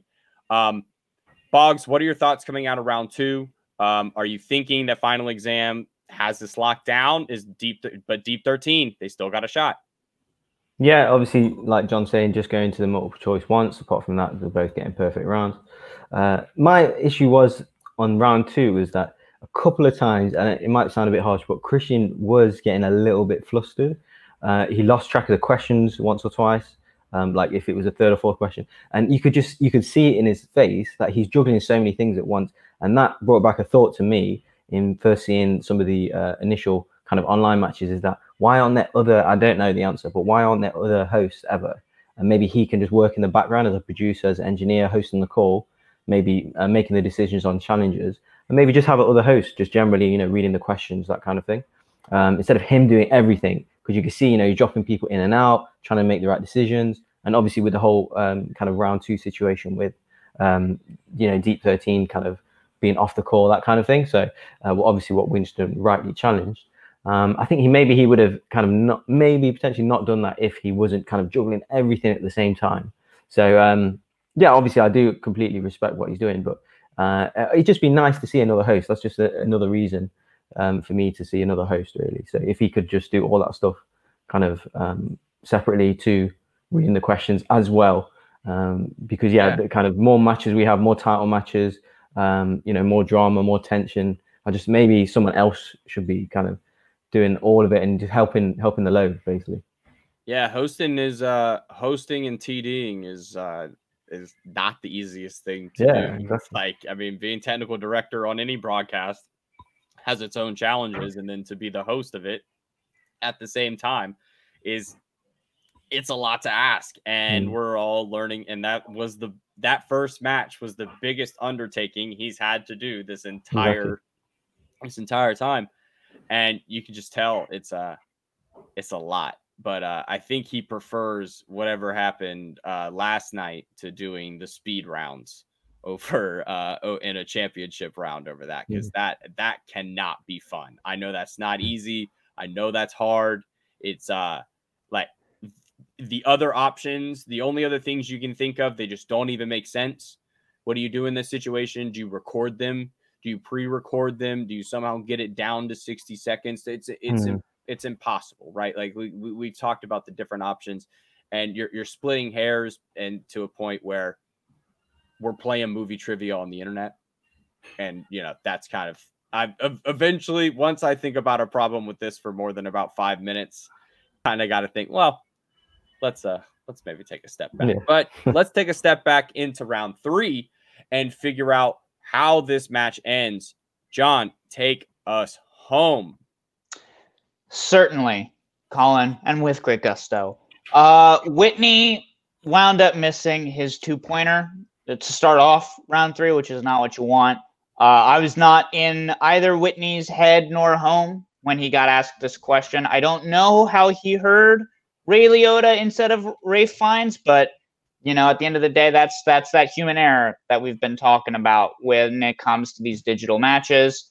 So I understand how sometimes that's the way it goes. He was not able to get that 2-pointer. But then Alonzo got his three-pointer, with Winona Ryder starring in Girl Interrupted. It bounced back over to Final Exam. Lon was able to get the 2-pointer with the Superman the movie director, which then bounced it back to Deep 13, getting what I thought was a pretty difficult 5-pointer. I know I've been talking about how I was definitely able to get more questions right in this match than some of the other matches we've been seeing this season. I definitely would not have gotten that one. And I think it's a testament to, like we've been saying, these are two gentlemen. They watch films, you understand? They really like movies like that. I couldn't even write down the name of the spy movie. It was something about a falcon and a squid, maybe? Was it The Squid and the Whale? No, that was something else. But Deep 13, they were able to bounce it back to Final Exam, getting their 5-pointer. And that was huge because once they bounced it back, Paul Oyama missed his 3-pointer. With Dolph Lundgren starring in Universal Soldier, much like the delinquent Lon Harris, it also broke my heart that he didn't know that. What a not a great movie, certainly, but certainly a movie starring Jean-Claude Van Damme and Dolph Lundgren.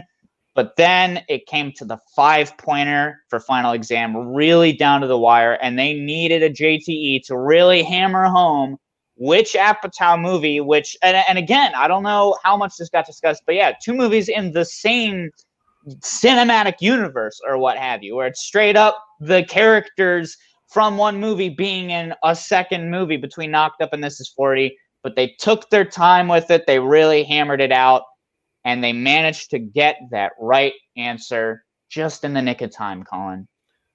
That was honestly one of the best 5-pointer interactions. That's the stuff that I kind of like to see. And I like sports balls. This has been kind of cool to watch the NBA and some of these other sports without fans because you can hear what they're saying. Some broadcasts don't want you to hear what they're saying. Probably the NBA broadcast, but this is kind of us getting a little backdoor, a little peek behind the curtain of what it's like for these teams to operate that we don't usually get, because usually we get, the cover of the hands over, they're hiding the microphones, you can't hear anything. And I think that's, it's cool for us, the fans, and I can understand why it's important to not be there in round 2 for the other teams to not be able to hear. But round 3, it's a little, I think that's cool that we can hear that, at least for that one question. I think that's interesting. It's cool for us, the fans. I thought this was this match blew away my expectations. I'm sure if you go back and listen to the live pay-per-view, I was kind of soft on this match. I thought Final Exam was going to handle I knew Final Exam was going to handle their business. I just thought it was, they were going to present a harder level of test, if you will, than they did. This was more of a spelling bee where one person got a question, just slightly wrong. This wasn't quite, too intense. But Boggs, what were your thoughts about this first half of the throwdown? Yeah, just to summarize round 3 there, I was gutted with Whitney's 2-point miss personally, because that's my favorite Wes Anderson movie, and I knew immediately which one it was. And yeah, he said he misheard. So I think this is the difference here, where that on the Final Exam 3-pointer, they've talked it through, and obviously they've not come to a decision yet, so they've asked for a repeat. Like, why did Whitney not ask for a repeat? Like, we've seen him do this in other matches. Like, he just says, oh, well, I missed a question. Like, no, like, this is the difference of being, elite, going on to potential title shots, winning things, and as opposed to just being like, oh, I missed a question. Oh, well, let's just get on with it. So, yeah, I mean, I would like to see him ask for a repeat there. If if he would have asked for a repeat, maybe he would have heard the right question if he's misheard. So, I was a bit confused with that, but I wasn't totally surprised because I've seen this kind of, this kind of behavior before with these guys. But that was unfortunate, but excellent communication with Oyama and Harris. talked it out. It was either one of the two options. They've talked it out. I like Ayama's final answer, like replying to Christian. So just to confirm it, no, we've had a discussion. No, this is the final answer. Makes it clear as possible, and just to help out Christian. So yeah, there's no kind of miscommunication there. But no, excellent round 3 and kind of the right and deserved winners, I thought. What a perfect way we can honor the late great Regis Philbin with giving final answers. I think that's great. If we could do that, I think that was warm in my heart last night, because I looked over at my girlfriend. She's like, "Oh, look who wants to be a millionaire here." I was like, "Oh, this is nice. Warms the heart." Guys, we made it. The main event, the moment that we've been waiting for, kind of since we started the show. This match has been in the works since, it's been in the back of our minds. The return to singles, the return to the main league of this whole thing that we watch. Everything else, we love Star Wars, we love Inner Geekdom, but this is everything right now. The singles is back. Rocha versus Irwin. Guys, I have so many words. I don't want to use them all now. John, we talked before the live stream. We talked during the live stream. We talked during the match. This was just fun, right?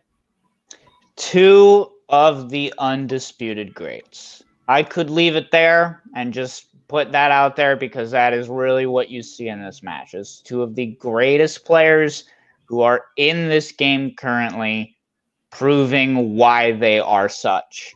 It's funny, I think, that on the Schmoedown Clips channel, they either the day of that live stream or the day before put up a clip of the sudden death round between Sam Levine and Clark Wolf, where it's that same level of intensity of those two just grinding it out, looking for any sort of lead that they can get over the other person. And again, 2 of the better players that have ever played this game in Sam and Clark. So this was really an intense round, an intense game overall, that I think just showed how much John Rocha and Ethan Irwin deserve to be regarded as greats. Certainly deserved this #1 contenders shot.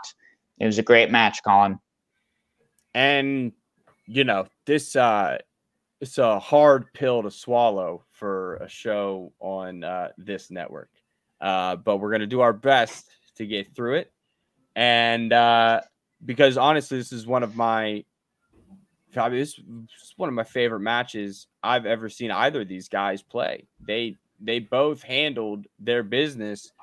My hat's off to Ethan Irwin, first of all, just because to take the licks in the groups over, animation and all that stuff. And we even talked about it in the live show and stuff. And for that 3rd round, we'll get into the details stuff, but for that 3rd round to be what he got, I'm just, the respect level has to, you can never say anything about it again, right? Just for getting through that 3rd round and persevering like he did through that. That was the thing that stuck out to me.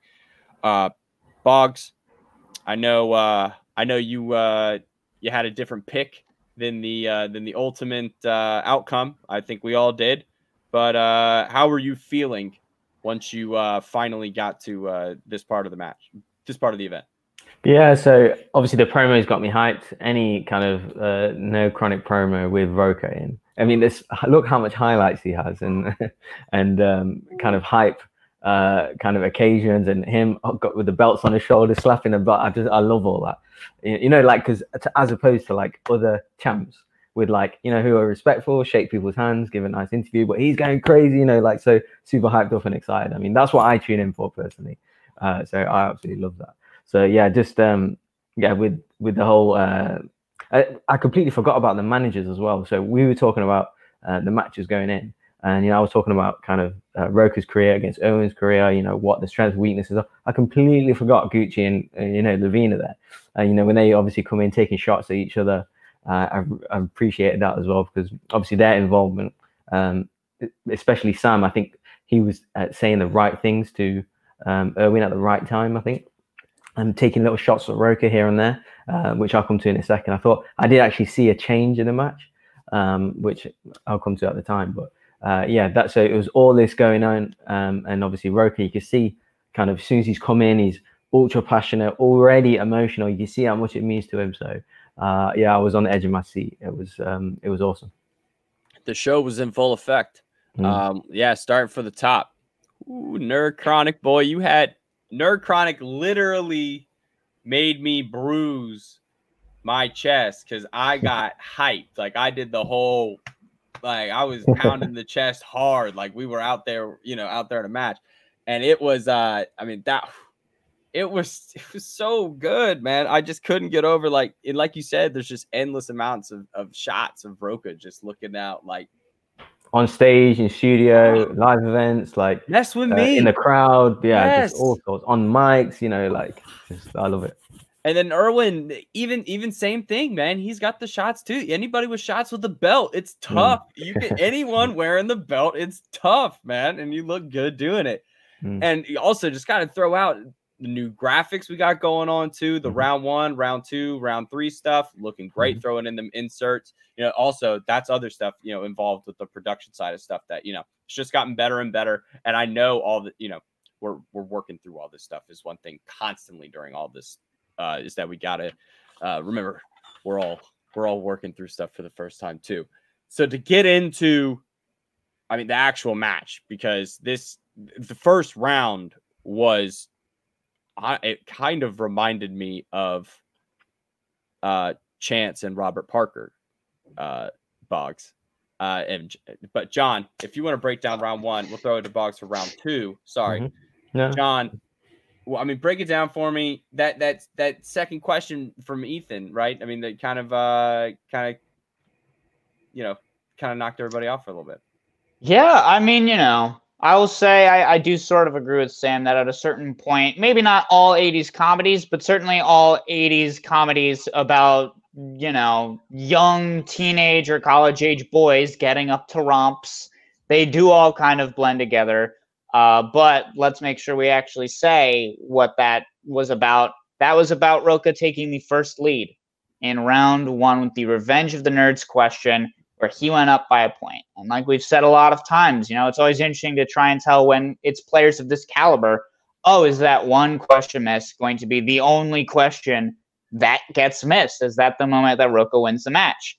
That did not wind up being the case, because then later on, Ethan was able to tie it back up with the question about who starred in 1932's The Mummy, taking it all the way back. We're not talking about Tom Cruise. We're not talking about Brendan Fraser.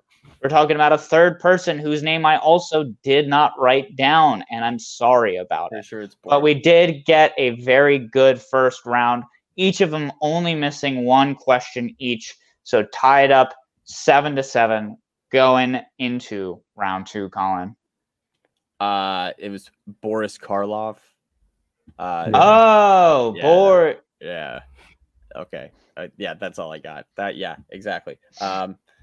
So I'm sitting there in round 1, right? And there's this moment where I'm sitting like, I've seen this before. And that's why I mentioned it really made me feel like Chance and Robert Parker up until Boris Karloff. I was like, oh, this match is not going to go. Yeah. What did Luke say? This is not going to go the way you think. No.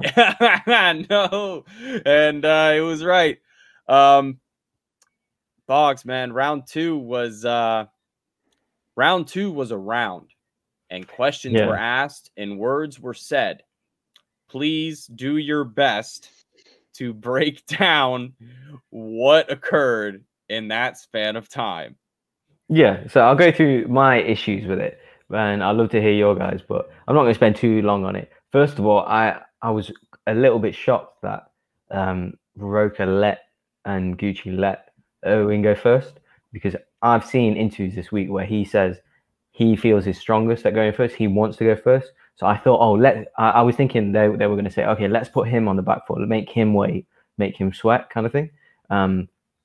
But yeah, no, they've decided to put him first. I thought, okay, and then obviously we've come to the Detroit. Obviously he spun Catherine Bigelow. I think he spun Spinner's Choice, right? And he's picked Catherine Bigelow, and the first question is, what decade was the movie Detroit set in. I actually watched that on a plane, so I actually knew that question. So yeah, and yeah, obviously he said 60s, and then Mark has kind of finished off or probed and said, "Oh, I presume you're referring to 1960s and not 1860s." And then obviously Rocha's had issue with that and said, you finished off the question for him there. You finished off the answer for him there. And then Christian's more or less asked, "Oh, do you want to challenge?" And then obviously Gucci's come on and have said, "Yeah, we'll challenge that." And then the outcome was that he's kept his challenge, but they've got to ask. Irwin's had to kind of ask another question again because he didn't give the full answer in terms of 1960 and not the abbreviation. So my view on it was, I think it goes back to what we said a few weeks ago. I think that was just technically, I understand he's not giving you the full answer, but we all know he knows the answer. We all know he's on about 1960s. Yes, obviously there's been kind of revolts previously, but the answer is 1960s. He said 60s. I personally think it's fine. I think it was going, like what we said a few weeks ago, it's going back to where in this digital world here, where we can, or players can kind of really kind of pick hairs, split hairs, and kind of rinse kind of the challenges, which was upheld. So I completely understand he's got a point, but for me, I would have just left it and let him carry on because first I thought it was actually banter on Rocha's part, like he was just kind of playing, or he was like asking kind of the Christian and Mark, like, "Oh, is that worth challenging?" kind of thing, and due to kind of the reaction, that's when he challenged it. So I didn't think it was worth challenging, to be honest. But in the end, he got another question, which I thought was actually an easier question, which obviously he got a 2-pointer on anyway. So obviously he's gone perfect and Rocha's gone perfect for the rest of round 2. But that was obviously the main talking point of round 2. All right, well, let's get into the tea. So I feel like this is just a moment in Schmoedown history that just sets a precedent. If you're talking about a historical time, we're just going to need the full 4 digits. That's just what it is. I think that going forward, we're just going to smooth out. If you're playing this game, right? If you're playing this game and you want to win, you should leave you should leave the judges with as little reason to doubt your answer as possible. And when it comes to years, there's a couple other digits that you can put down. And he was saying them. He didn't even write them down, which I can understand is different. If he was writing it down in round 1, he probably would have written down the 1960s, just because that just seems a little more natural to somebody to write down the 1960s, but to say the 60s is a little more, freer. So I totally understand. I totally understand both sides of it. I'm not the biggest fan of how it was kind of pushed both ways. It felt like both Christian and Mark might have overstepped their purpose on the broadcast a little bit. Like Christian has said multiple times, it is the player's responsibility to bring up a challenge. And Christian said to Rocha, "Are you challenging?" That's Christian enacting the challenge to him. Rocha didn't say, I don't remember Rocha really saying, "Oh, I should challenge it. Maybe I should challenge it." He, like you said, Boggs, it did kind of sound like, just Rocha kind of rambling to himself in between, just kind of getting something off his chest and then move on to the next thing. It kind of felt like the Kalinowski Chance Psylocke incident where Kalinowski's kind of, all right, yeah, whatever. Yeah, that's a horrible, whatever. On to the next one. But he gave him some grief for it in the midst of it. And maybe John was in the midst of giving him some grief, but then Christian coming in with, "Well, do you want to challenge?" And going back and watching it, he was pretty quick to go down and add Bobby Gucci to the call. And Bobby Gucci came in pretty quickly with his twirling, floating ball and was kind of like, "Yeah, we're going to do this." Like, he was just kind of ready. Didn't really have much discussion about it with his player either. Just kind of happened. It was weird. It was a really weird, it was an enigma. It was truly, we haven't really seen anything like that before. This is unique. This is but I think it's going to be something that's looked at and scrutinized and talked about all week, and just like we're doing right now, because it dictated the entire match. It was the turning point of the match. Sam Levine drops in later and says that's going to be in his head for the rest of the match, and now just feel happy about that. And it seemed like he was right, even though John went on a trailblaze. You could tell that something was just, that was still there. John, where are you at with your thoughts on this whole drama? Yeah, I mean, I think you guys kind of covered a lot of it. I will say, though, to the defense sort of Christian, I think it makes sense that he was a little bit more gung-ho about it, because we've seen in situations past where he kind of leaves it a little bit to the side. We saw it with Winston, for example, in the Star Wars Championship match, where Christian was kind of blazing through, getting through the rules, and Winston didn't really have the time to jump on a challenge. So I think Christian was kind of trying to avoid that a little bit. Again, it just gets into the technical realities of trying to run this kind of show, where it's like you kind of have to have the managers ready to drop in at a moment's notice to take advantage of those challenges. So I completely sympathize with Christian in that regard. Kind of agreeing with both of what you guys are saying. I think that the challenge was totally fair. I think it completely makes sense why Rocha decided to pursue that. I think it's a fair thing.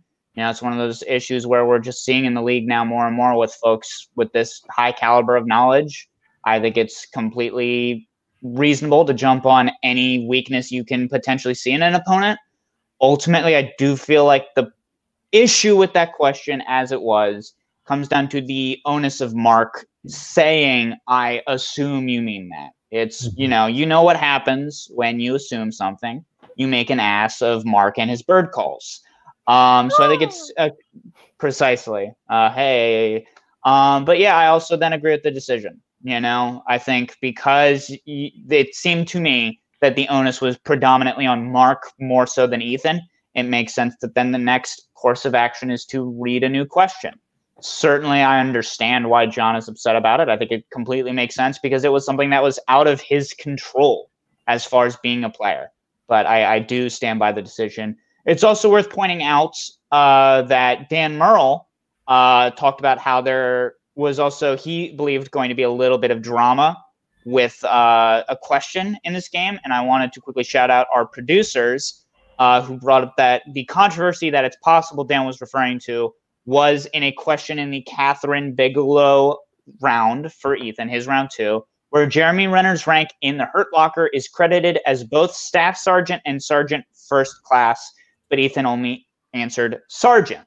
So that's another instance where it gets kind of into the same murky waters as what we've been talking about with the 60s as far as, is Sergeant descriptive enough? That's the less murky waters, though, to me. That's for me as well, yeah. That's way less murky.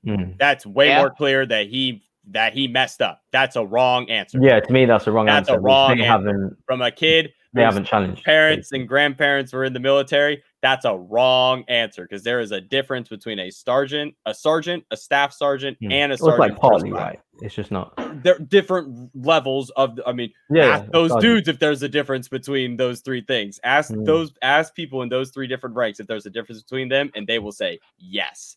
So for this purpose, I am on board with this being a wrong answer. That we need some form of when the NFL puts out a thing saying that, we messed up the refs messed up the play yesterday. And that was actually a touchdown. And we apologize. That was a mess up. We apologize to the team that ended up losing because of that.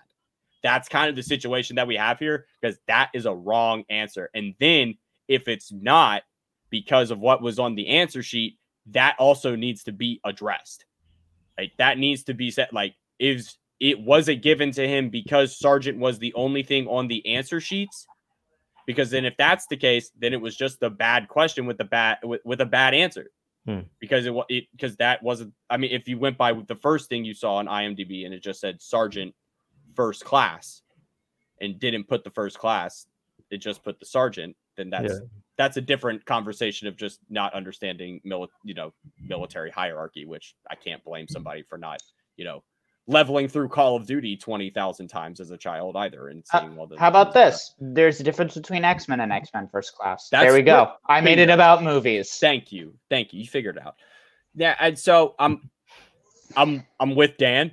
I think that's huge, and I think I'm actually, Rocha deserves the weekend to do whatever he's watching Umbrella Academy, which is what I'm going to be doing after we finish recording here. But I think once he hears that it was a thing about the military, that might even put a little more salt on the wound that it's gonna make him mad that he didn't catch it in the first place as well. Man, it's just hard in these. It's hard in the Schmoedown, right? It's just really hard when you watch the Star Wars matches and you watch guys like Ben Bateman, and the Rundown guy said this last night and put it greatly, that Ben Bateman will scrap for a point. Ben Bateman will take the shirt off his back and do whatever it takes to get a point. If he has to, however long the challenge takes, he will fight it out. And that's kind of the mentality that it seems that John was going for, that it's kind of bled over to him. It's like, look, if there's any shadow of a doubt here, I got to fight for it. And it just seems sometimes that it didn't fall his way, that you're either going to be in two school of thoughts, I think, on the whole, to backtrack a second to the decades dilemma. We'll call it the decade dilemma. So you either think that Ethan got the question wrong because he said the 60s, and you think that Rocha should have gotten to give his version of the answer, or Rocha should have just gotten an entirely new question that Ethan got. That question that Ethan got should have been given to Rocha instead, because you think Ethan got it wrong, or Ethan was cool to get the question because it was one of those things where the Schmoedown's done dozens of times before, where if something just goes wrong, they just give somebody a new question, and that's what we do. So I totally hear the people who think that Ethan got it wrong. That's the specificity of it. I hear the argument. You be as specific as possible. On the other side, that was just a shit show. And just chalk it up to the production and everything, and just the benefit of the doubt to the production team, and just giving him the new question. I'm cool with it. At the end of the day. All right, guys. So we're getting into round 3. All right. So the drama, put it on the island. It's gone. Send it off. Let's get back into the game, because it didn't stop. The game must go on, much like this show. John, round 3, break it down, dude. What's up?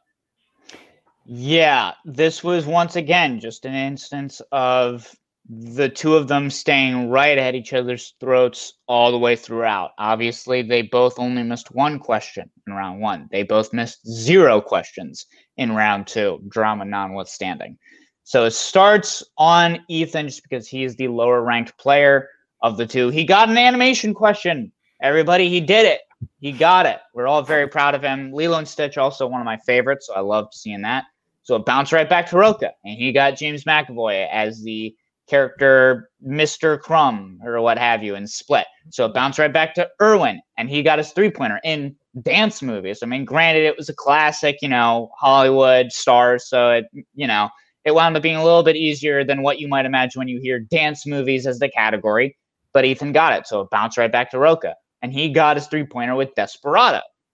And then we get to the 5-pointer. Ethan Irwin gets a tough animation. I know we always give Ethan a little bit of guff for not knowing animation questions, but I didn't know this one. This was a for sure tough animated question. It's, not a big deal, I don't think, that Ethan couldn't pull that one. That's a tough one to pull. But then what makes it interesting is that it bounces back to Rocha, who has the opportunity to win the match right then and there. And he also gets a very tough question as well, with the quote of the acronym in Men in Black. I love that movie. I would not have been able to pull it. I probably would have just guessed fairy lives don't matter today, right? Because that kind of seems like it could fit in that movie as well.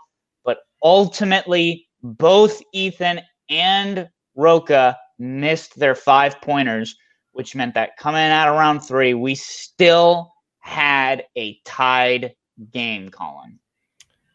Well, I'm going to dub Ethan Irwin's round 3 the Miss Movies trilogy of categories, because if those were her 3 categories, been like, I got this in the bag. You see her be like, oh yes. If for some reason you've learned all 3 categories, she's like, oh, everything's gonna go fine here, right? If those were the categories that you told me that Ethan was gonna get, I probably would have told you that this match would end differently than it does, because we've heard nothing but Ethan can't hit this. Ethan can't hit animation. Ethan doesn't know animation. Yada, yada, yada. That last question was hard. I'm looking at right. That last question was hard. Like, my girlfriend and I, we love Emperor's New Groove. It's one of her favorite movies. That one, we couldn't nail it down. And it's really hard sometimes when we get into the, millennials think about the early 2000s Disney movies. They all kind of run together, right? They all kind of, it's like Atlantis, it's Treasure Planet, it's all, it's those kind of movies, and they're all kind of running together. Princess and the Frog, these kind of all that kind of stuff. That early, it's all kind of running together in your head. Meet the Robinsons as well. That's one of my favorite ones. And what Ethan guessed, because that's the one that got him in trouble last time. And I guess, good guess.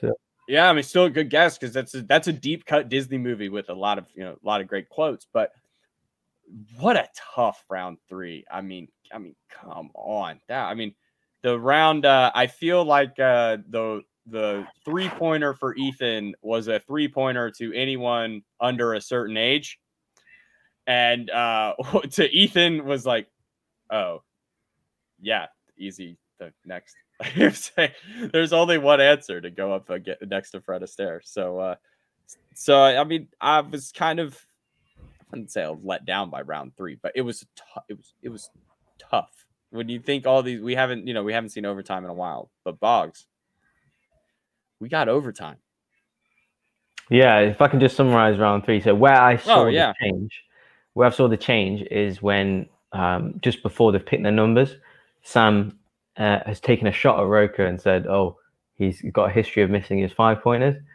And from that moment onwards, I don't know if he was doing it before, but I did notice that Rocha was slouching a little bit when he's answering his questions. He was just like slouching. And I noticed Irwin, he was sitting up with his arm on his sofa, like across like this, just like relaxing, as if he's just talking with friends, or if it's like a family. He's in on his sofa at home, just relaxing, answering a 5-pointer and the other questions as well, where Rocha slouched down. And I just thought, I wasn't confident for Rocha going into round 3 just by the body language. And obviously, like super hard question for Irwin. Yeah, I don't think that is a slight on his kind of lack of knowledge on animations, let's say, because I think he was studying, because otherwise I don't think he would have, maybe last year he would maybe have not got that Lilo and Stitch question. And then obviously Rocha's missed that 5-pointer. And so that's why, I was thinking about all the kind of could have, would have, should have happened in round 2, where at the end of the day, it was in your hands to win that match. Obviously a massive 5-pointer, which you missed, which is unfortunate. And then going into the overtime questions, I was not confident, just because just purely on the body language alone, which I just saw. And I just thought Irwin's just general kind of random kind of extensive knowledge he's got. I just thought he has a better chance in overtime. So I wasn't massively confident at that point, and I kind of saw indications of that in the 3rd round. So I kind of knew what was coming, to be honest. Yeah, we talked about this in the pregame. Momentum, and momentum was secured, and it was a slow build. It was a slow build that started, I believe, with Rocha not getting a perfect round 1. I think that was going to be huge in terms of momentum. He had the opportunity there and did not, capitalize on that first miss from Irwin. And that slowly builds into what happened in round 2. Please rewind to hear our thoughts on what happened in round 2. And then building to overtime. It just kind of, it was little tiny L's that eventually stacked up into what eventually happened. Little tiny ones. And that It's like little chinks, little chinks in the armor. Just get little jabs, you get them in, little shots here and there, and eventually they compound into what you saw, which was you saw it physically. We just kind of, man, I had it. You feel it. That exactly what you said, Boggs. It was in his hands. He had it. That's what you want as a player. You want to be in control, and he was in control. Had the chance, and those are hard questions. Both guys will say, man, those were hard 5-pointers. Anyone will say those are tough 5-pointers. In overtime, it just is what it is. We can Monday morning quarterback the writing utensil situation or whatever. Could have been different, but just didn't get it in time. Just didn't get Sidney Pollock in time, and when you just that's just one of those things. It's unfortunate. It's just how the game goes. And we've seen it before, and we're going to see it again, that sometimes you just don't have enough time to write it down, John. Yeah, it's a discussion that we've had before. As Dan brought up the David O. Russell of it all, where it's just that question of, okay, on the one hand, Rocha very clearly knew the answer, and there's no way that he could have gleaned it from Ethan. So in that regard, you could argue he should have gotten the points. On the other hand, you could argue from a rules standpoint, they have the whiteboards for a reason, or in Rocha's case, the notebook. Part of the game is writing down the answer as well as saying it. And you can argue that because he just wasn't able to get that question in enough time to write it, that he therefore shouldn't have gotten the points. It's one of those things where there's a strong argument either way. It's tough, especially because when you look at a question like that, where that's the thing that decided the game, it is still a testament to the fact that these were two really good players having a really good game. Like, it did not come down to a question of whether Ethan just knew more than John. It's just a question of being able to have that pull in enough time, even though he still knew it. So it was a brutal, brutal question to end the match on, both as far as I think a level of depth, and then also just the circumstances around getting to it. It was a tough one, man. It was a tough one. Obviously we're Outlaw Nation show, so obviously it's going to be a little bit tougher for us as folks who are ultimately at the end of the day going to be more allied with John Rocha on that. But I know Rocha was talking about Brandon and Shannon being in the chat. I really, truly, if you watch that match, yes, Rocha lost. Yes, Ethan won. You cannot argue that both of these guys were playing at an insanely good level, Colin. Yeah, that's the thing. Take your jabs on, choice of challenging or things like that. You can't question the character. You can question a throw that a guy makes. You can't question his heart or his love of the game. That's the only thing you can't do. You can sit there and you can be, you can get into the details of the game, but don't ever sit there and try to, judge someone on their, on their overall feelings about it. And I won't sit there in those chats and stand for any of that stuff. So you guys got any of that stuff, I'll squash it like a bug. But overall, this match, it kind of had everything we wanted, right? It was a great return to singles.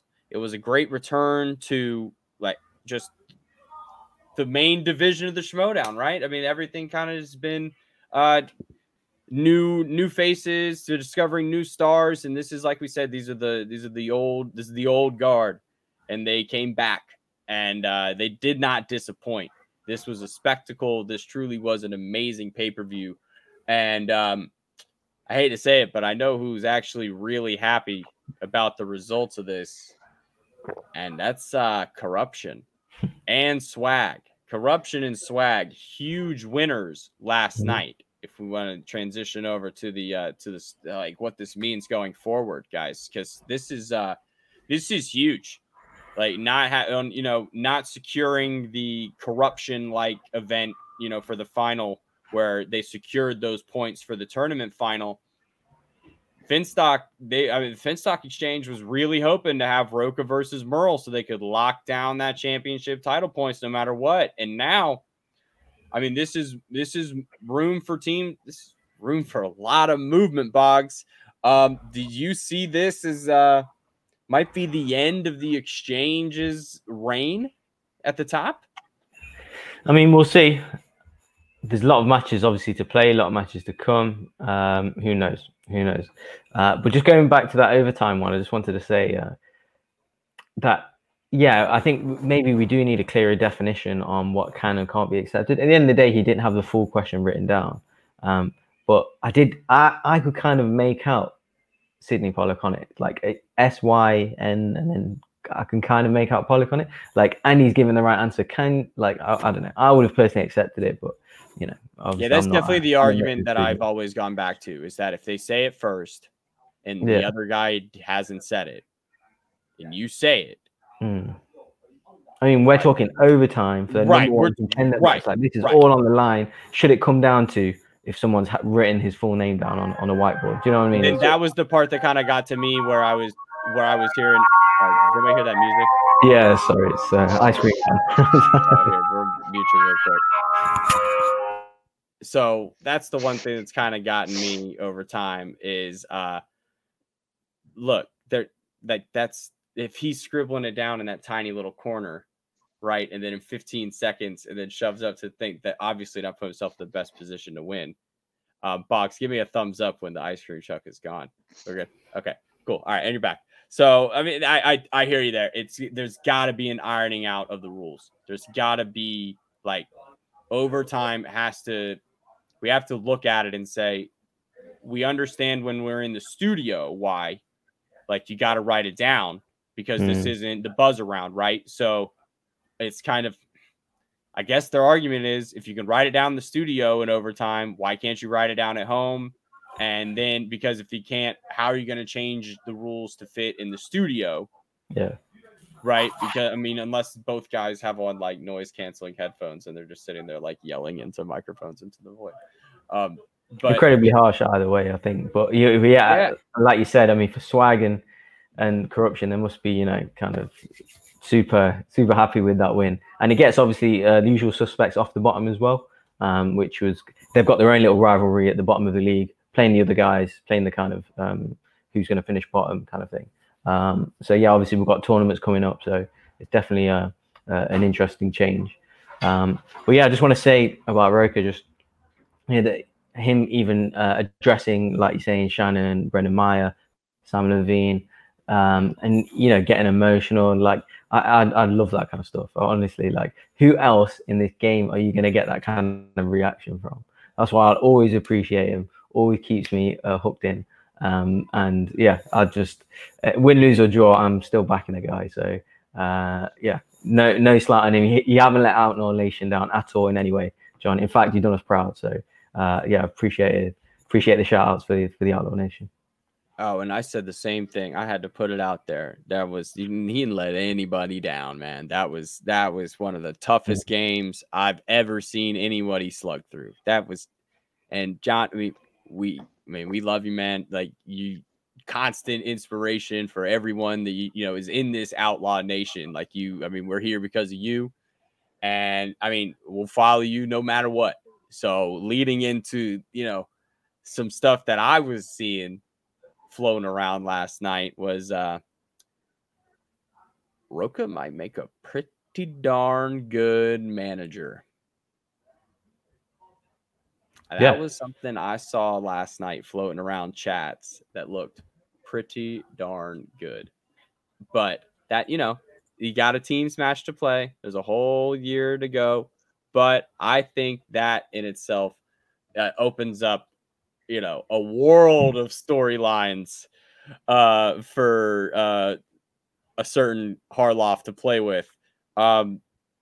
John, what do you see for the future of the Outlaw in the Schmoedown?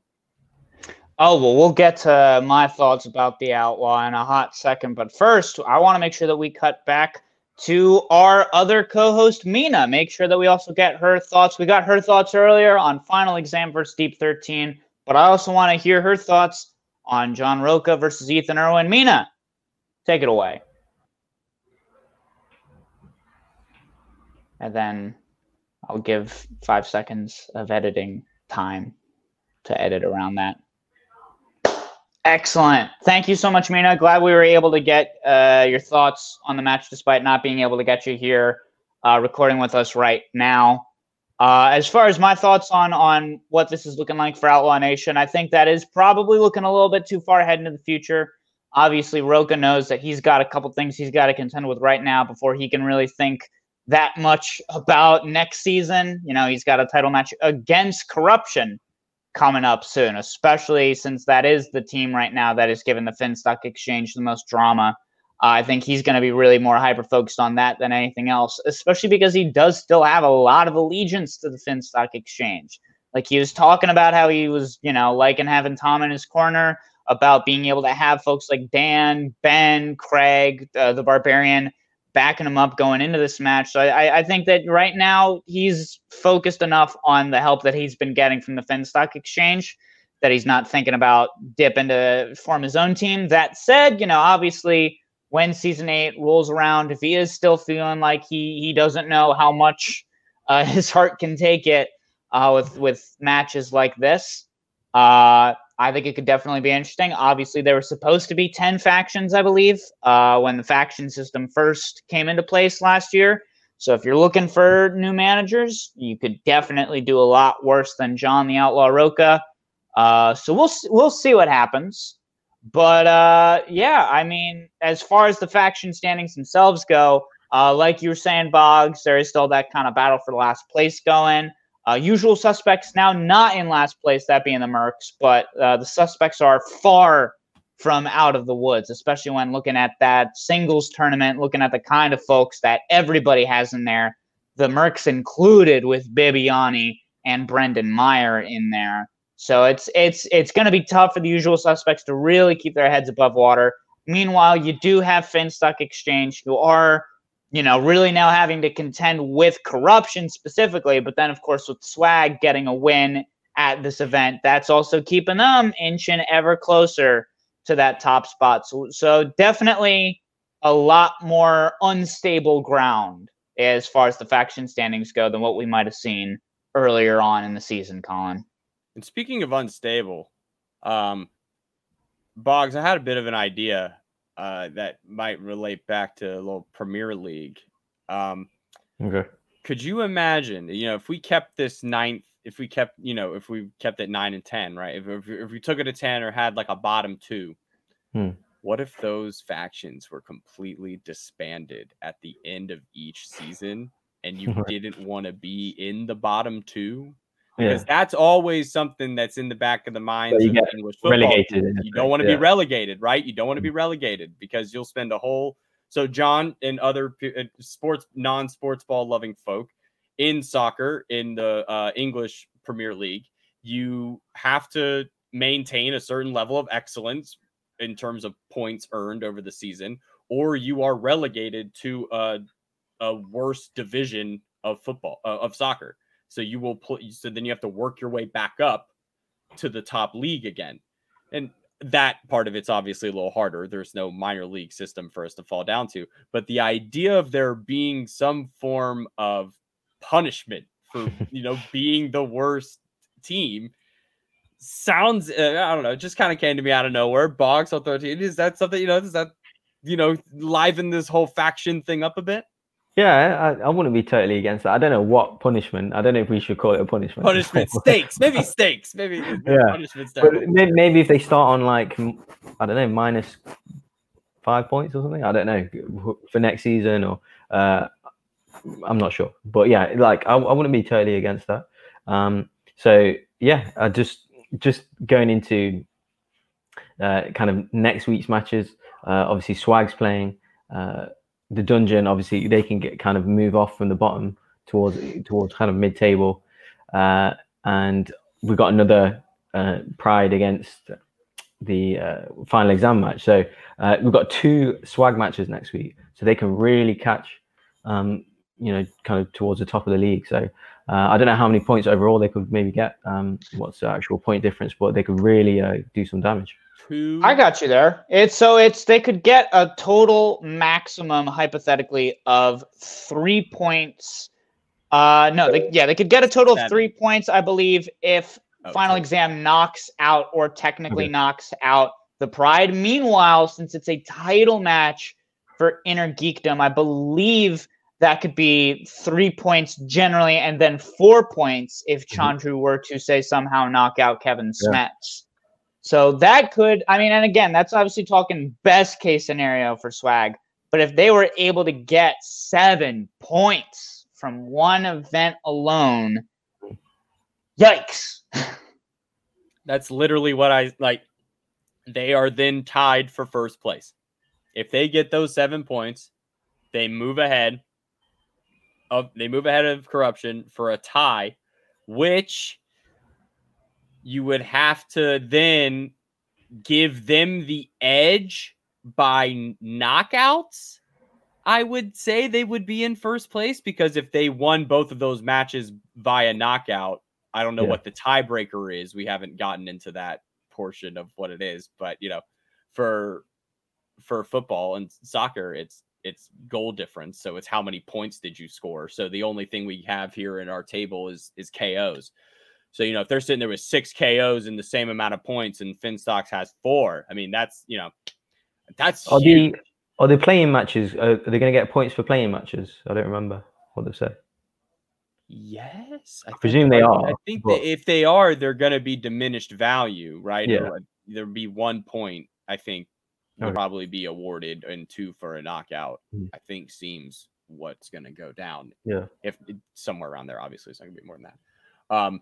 But looking ahead, we got the play-in matches this week. Not this week, next week, right? Or is that this week?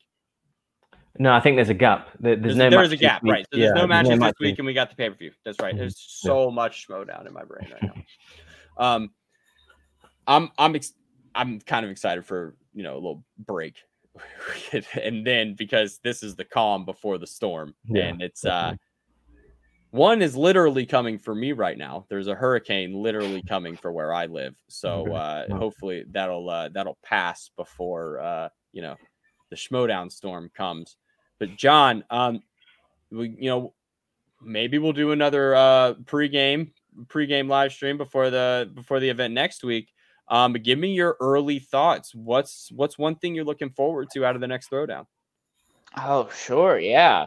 I gotta say, I'm interested to see Smets come back. He was in one of the first matches that we saw in this digital landscape, which was the 4 Champions Patreon match that wound up getting dropped on YouTube, which he won. So that still makes me feel like, as much as I love Swag and as much as the dungeon is kind of struggling right now, I do still feel like Kevin's going to be able to inch it out, because not only has he proven he can hang with some of the best in Inner Geekdom, he can also hang with some of the best end of sentence. So I would probably have to give the edge to Kevin Smets. I don't know about this team's match, man. I was definitely feeling like, obviously, Final Exam was going to beat Deep 13. I did think it was going to be close. I didn't quite think it was going to be as close as it was. And obviously, you've got Ben Goddard, a guy who, a lot of people were talking more about Rookie of the Year before going 1-1 in Inner Geekdom. But still, keep in mind, that is still a triple threat competitor who has been playing in some digital matches, knows what he's doing.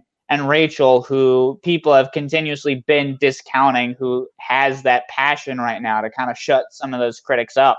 And a 2-0 team as well. Like, there's a reason they were ranked higher than both Deep 13 and Final Exam. So that one, I really don't know, man. I really don't know what I could say about that one. That one I'm excited to see, because I don't feel super comfortable picking a winner just yet. And correct me if you feel I'm wrong here, but for some reason, though, the Pride are in the position of, they had to, Final Exam had to play into the Pride match.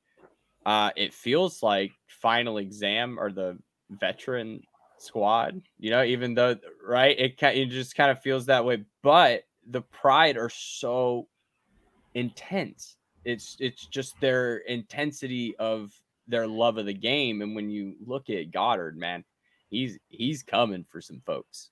You can tell on his Twitch streams. You can tell when he's on SEN, man. He's had it with the losing. He doesn't want it anymore. And I think he wants to.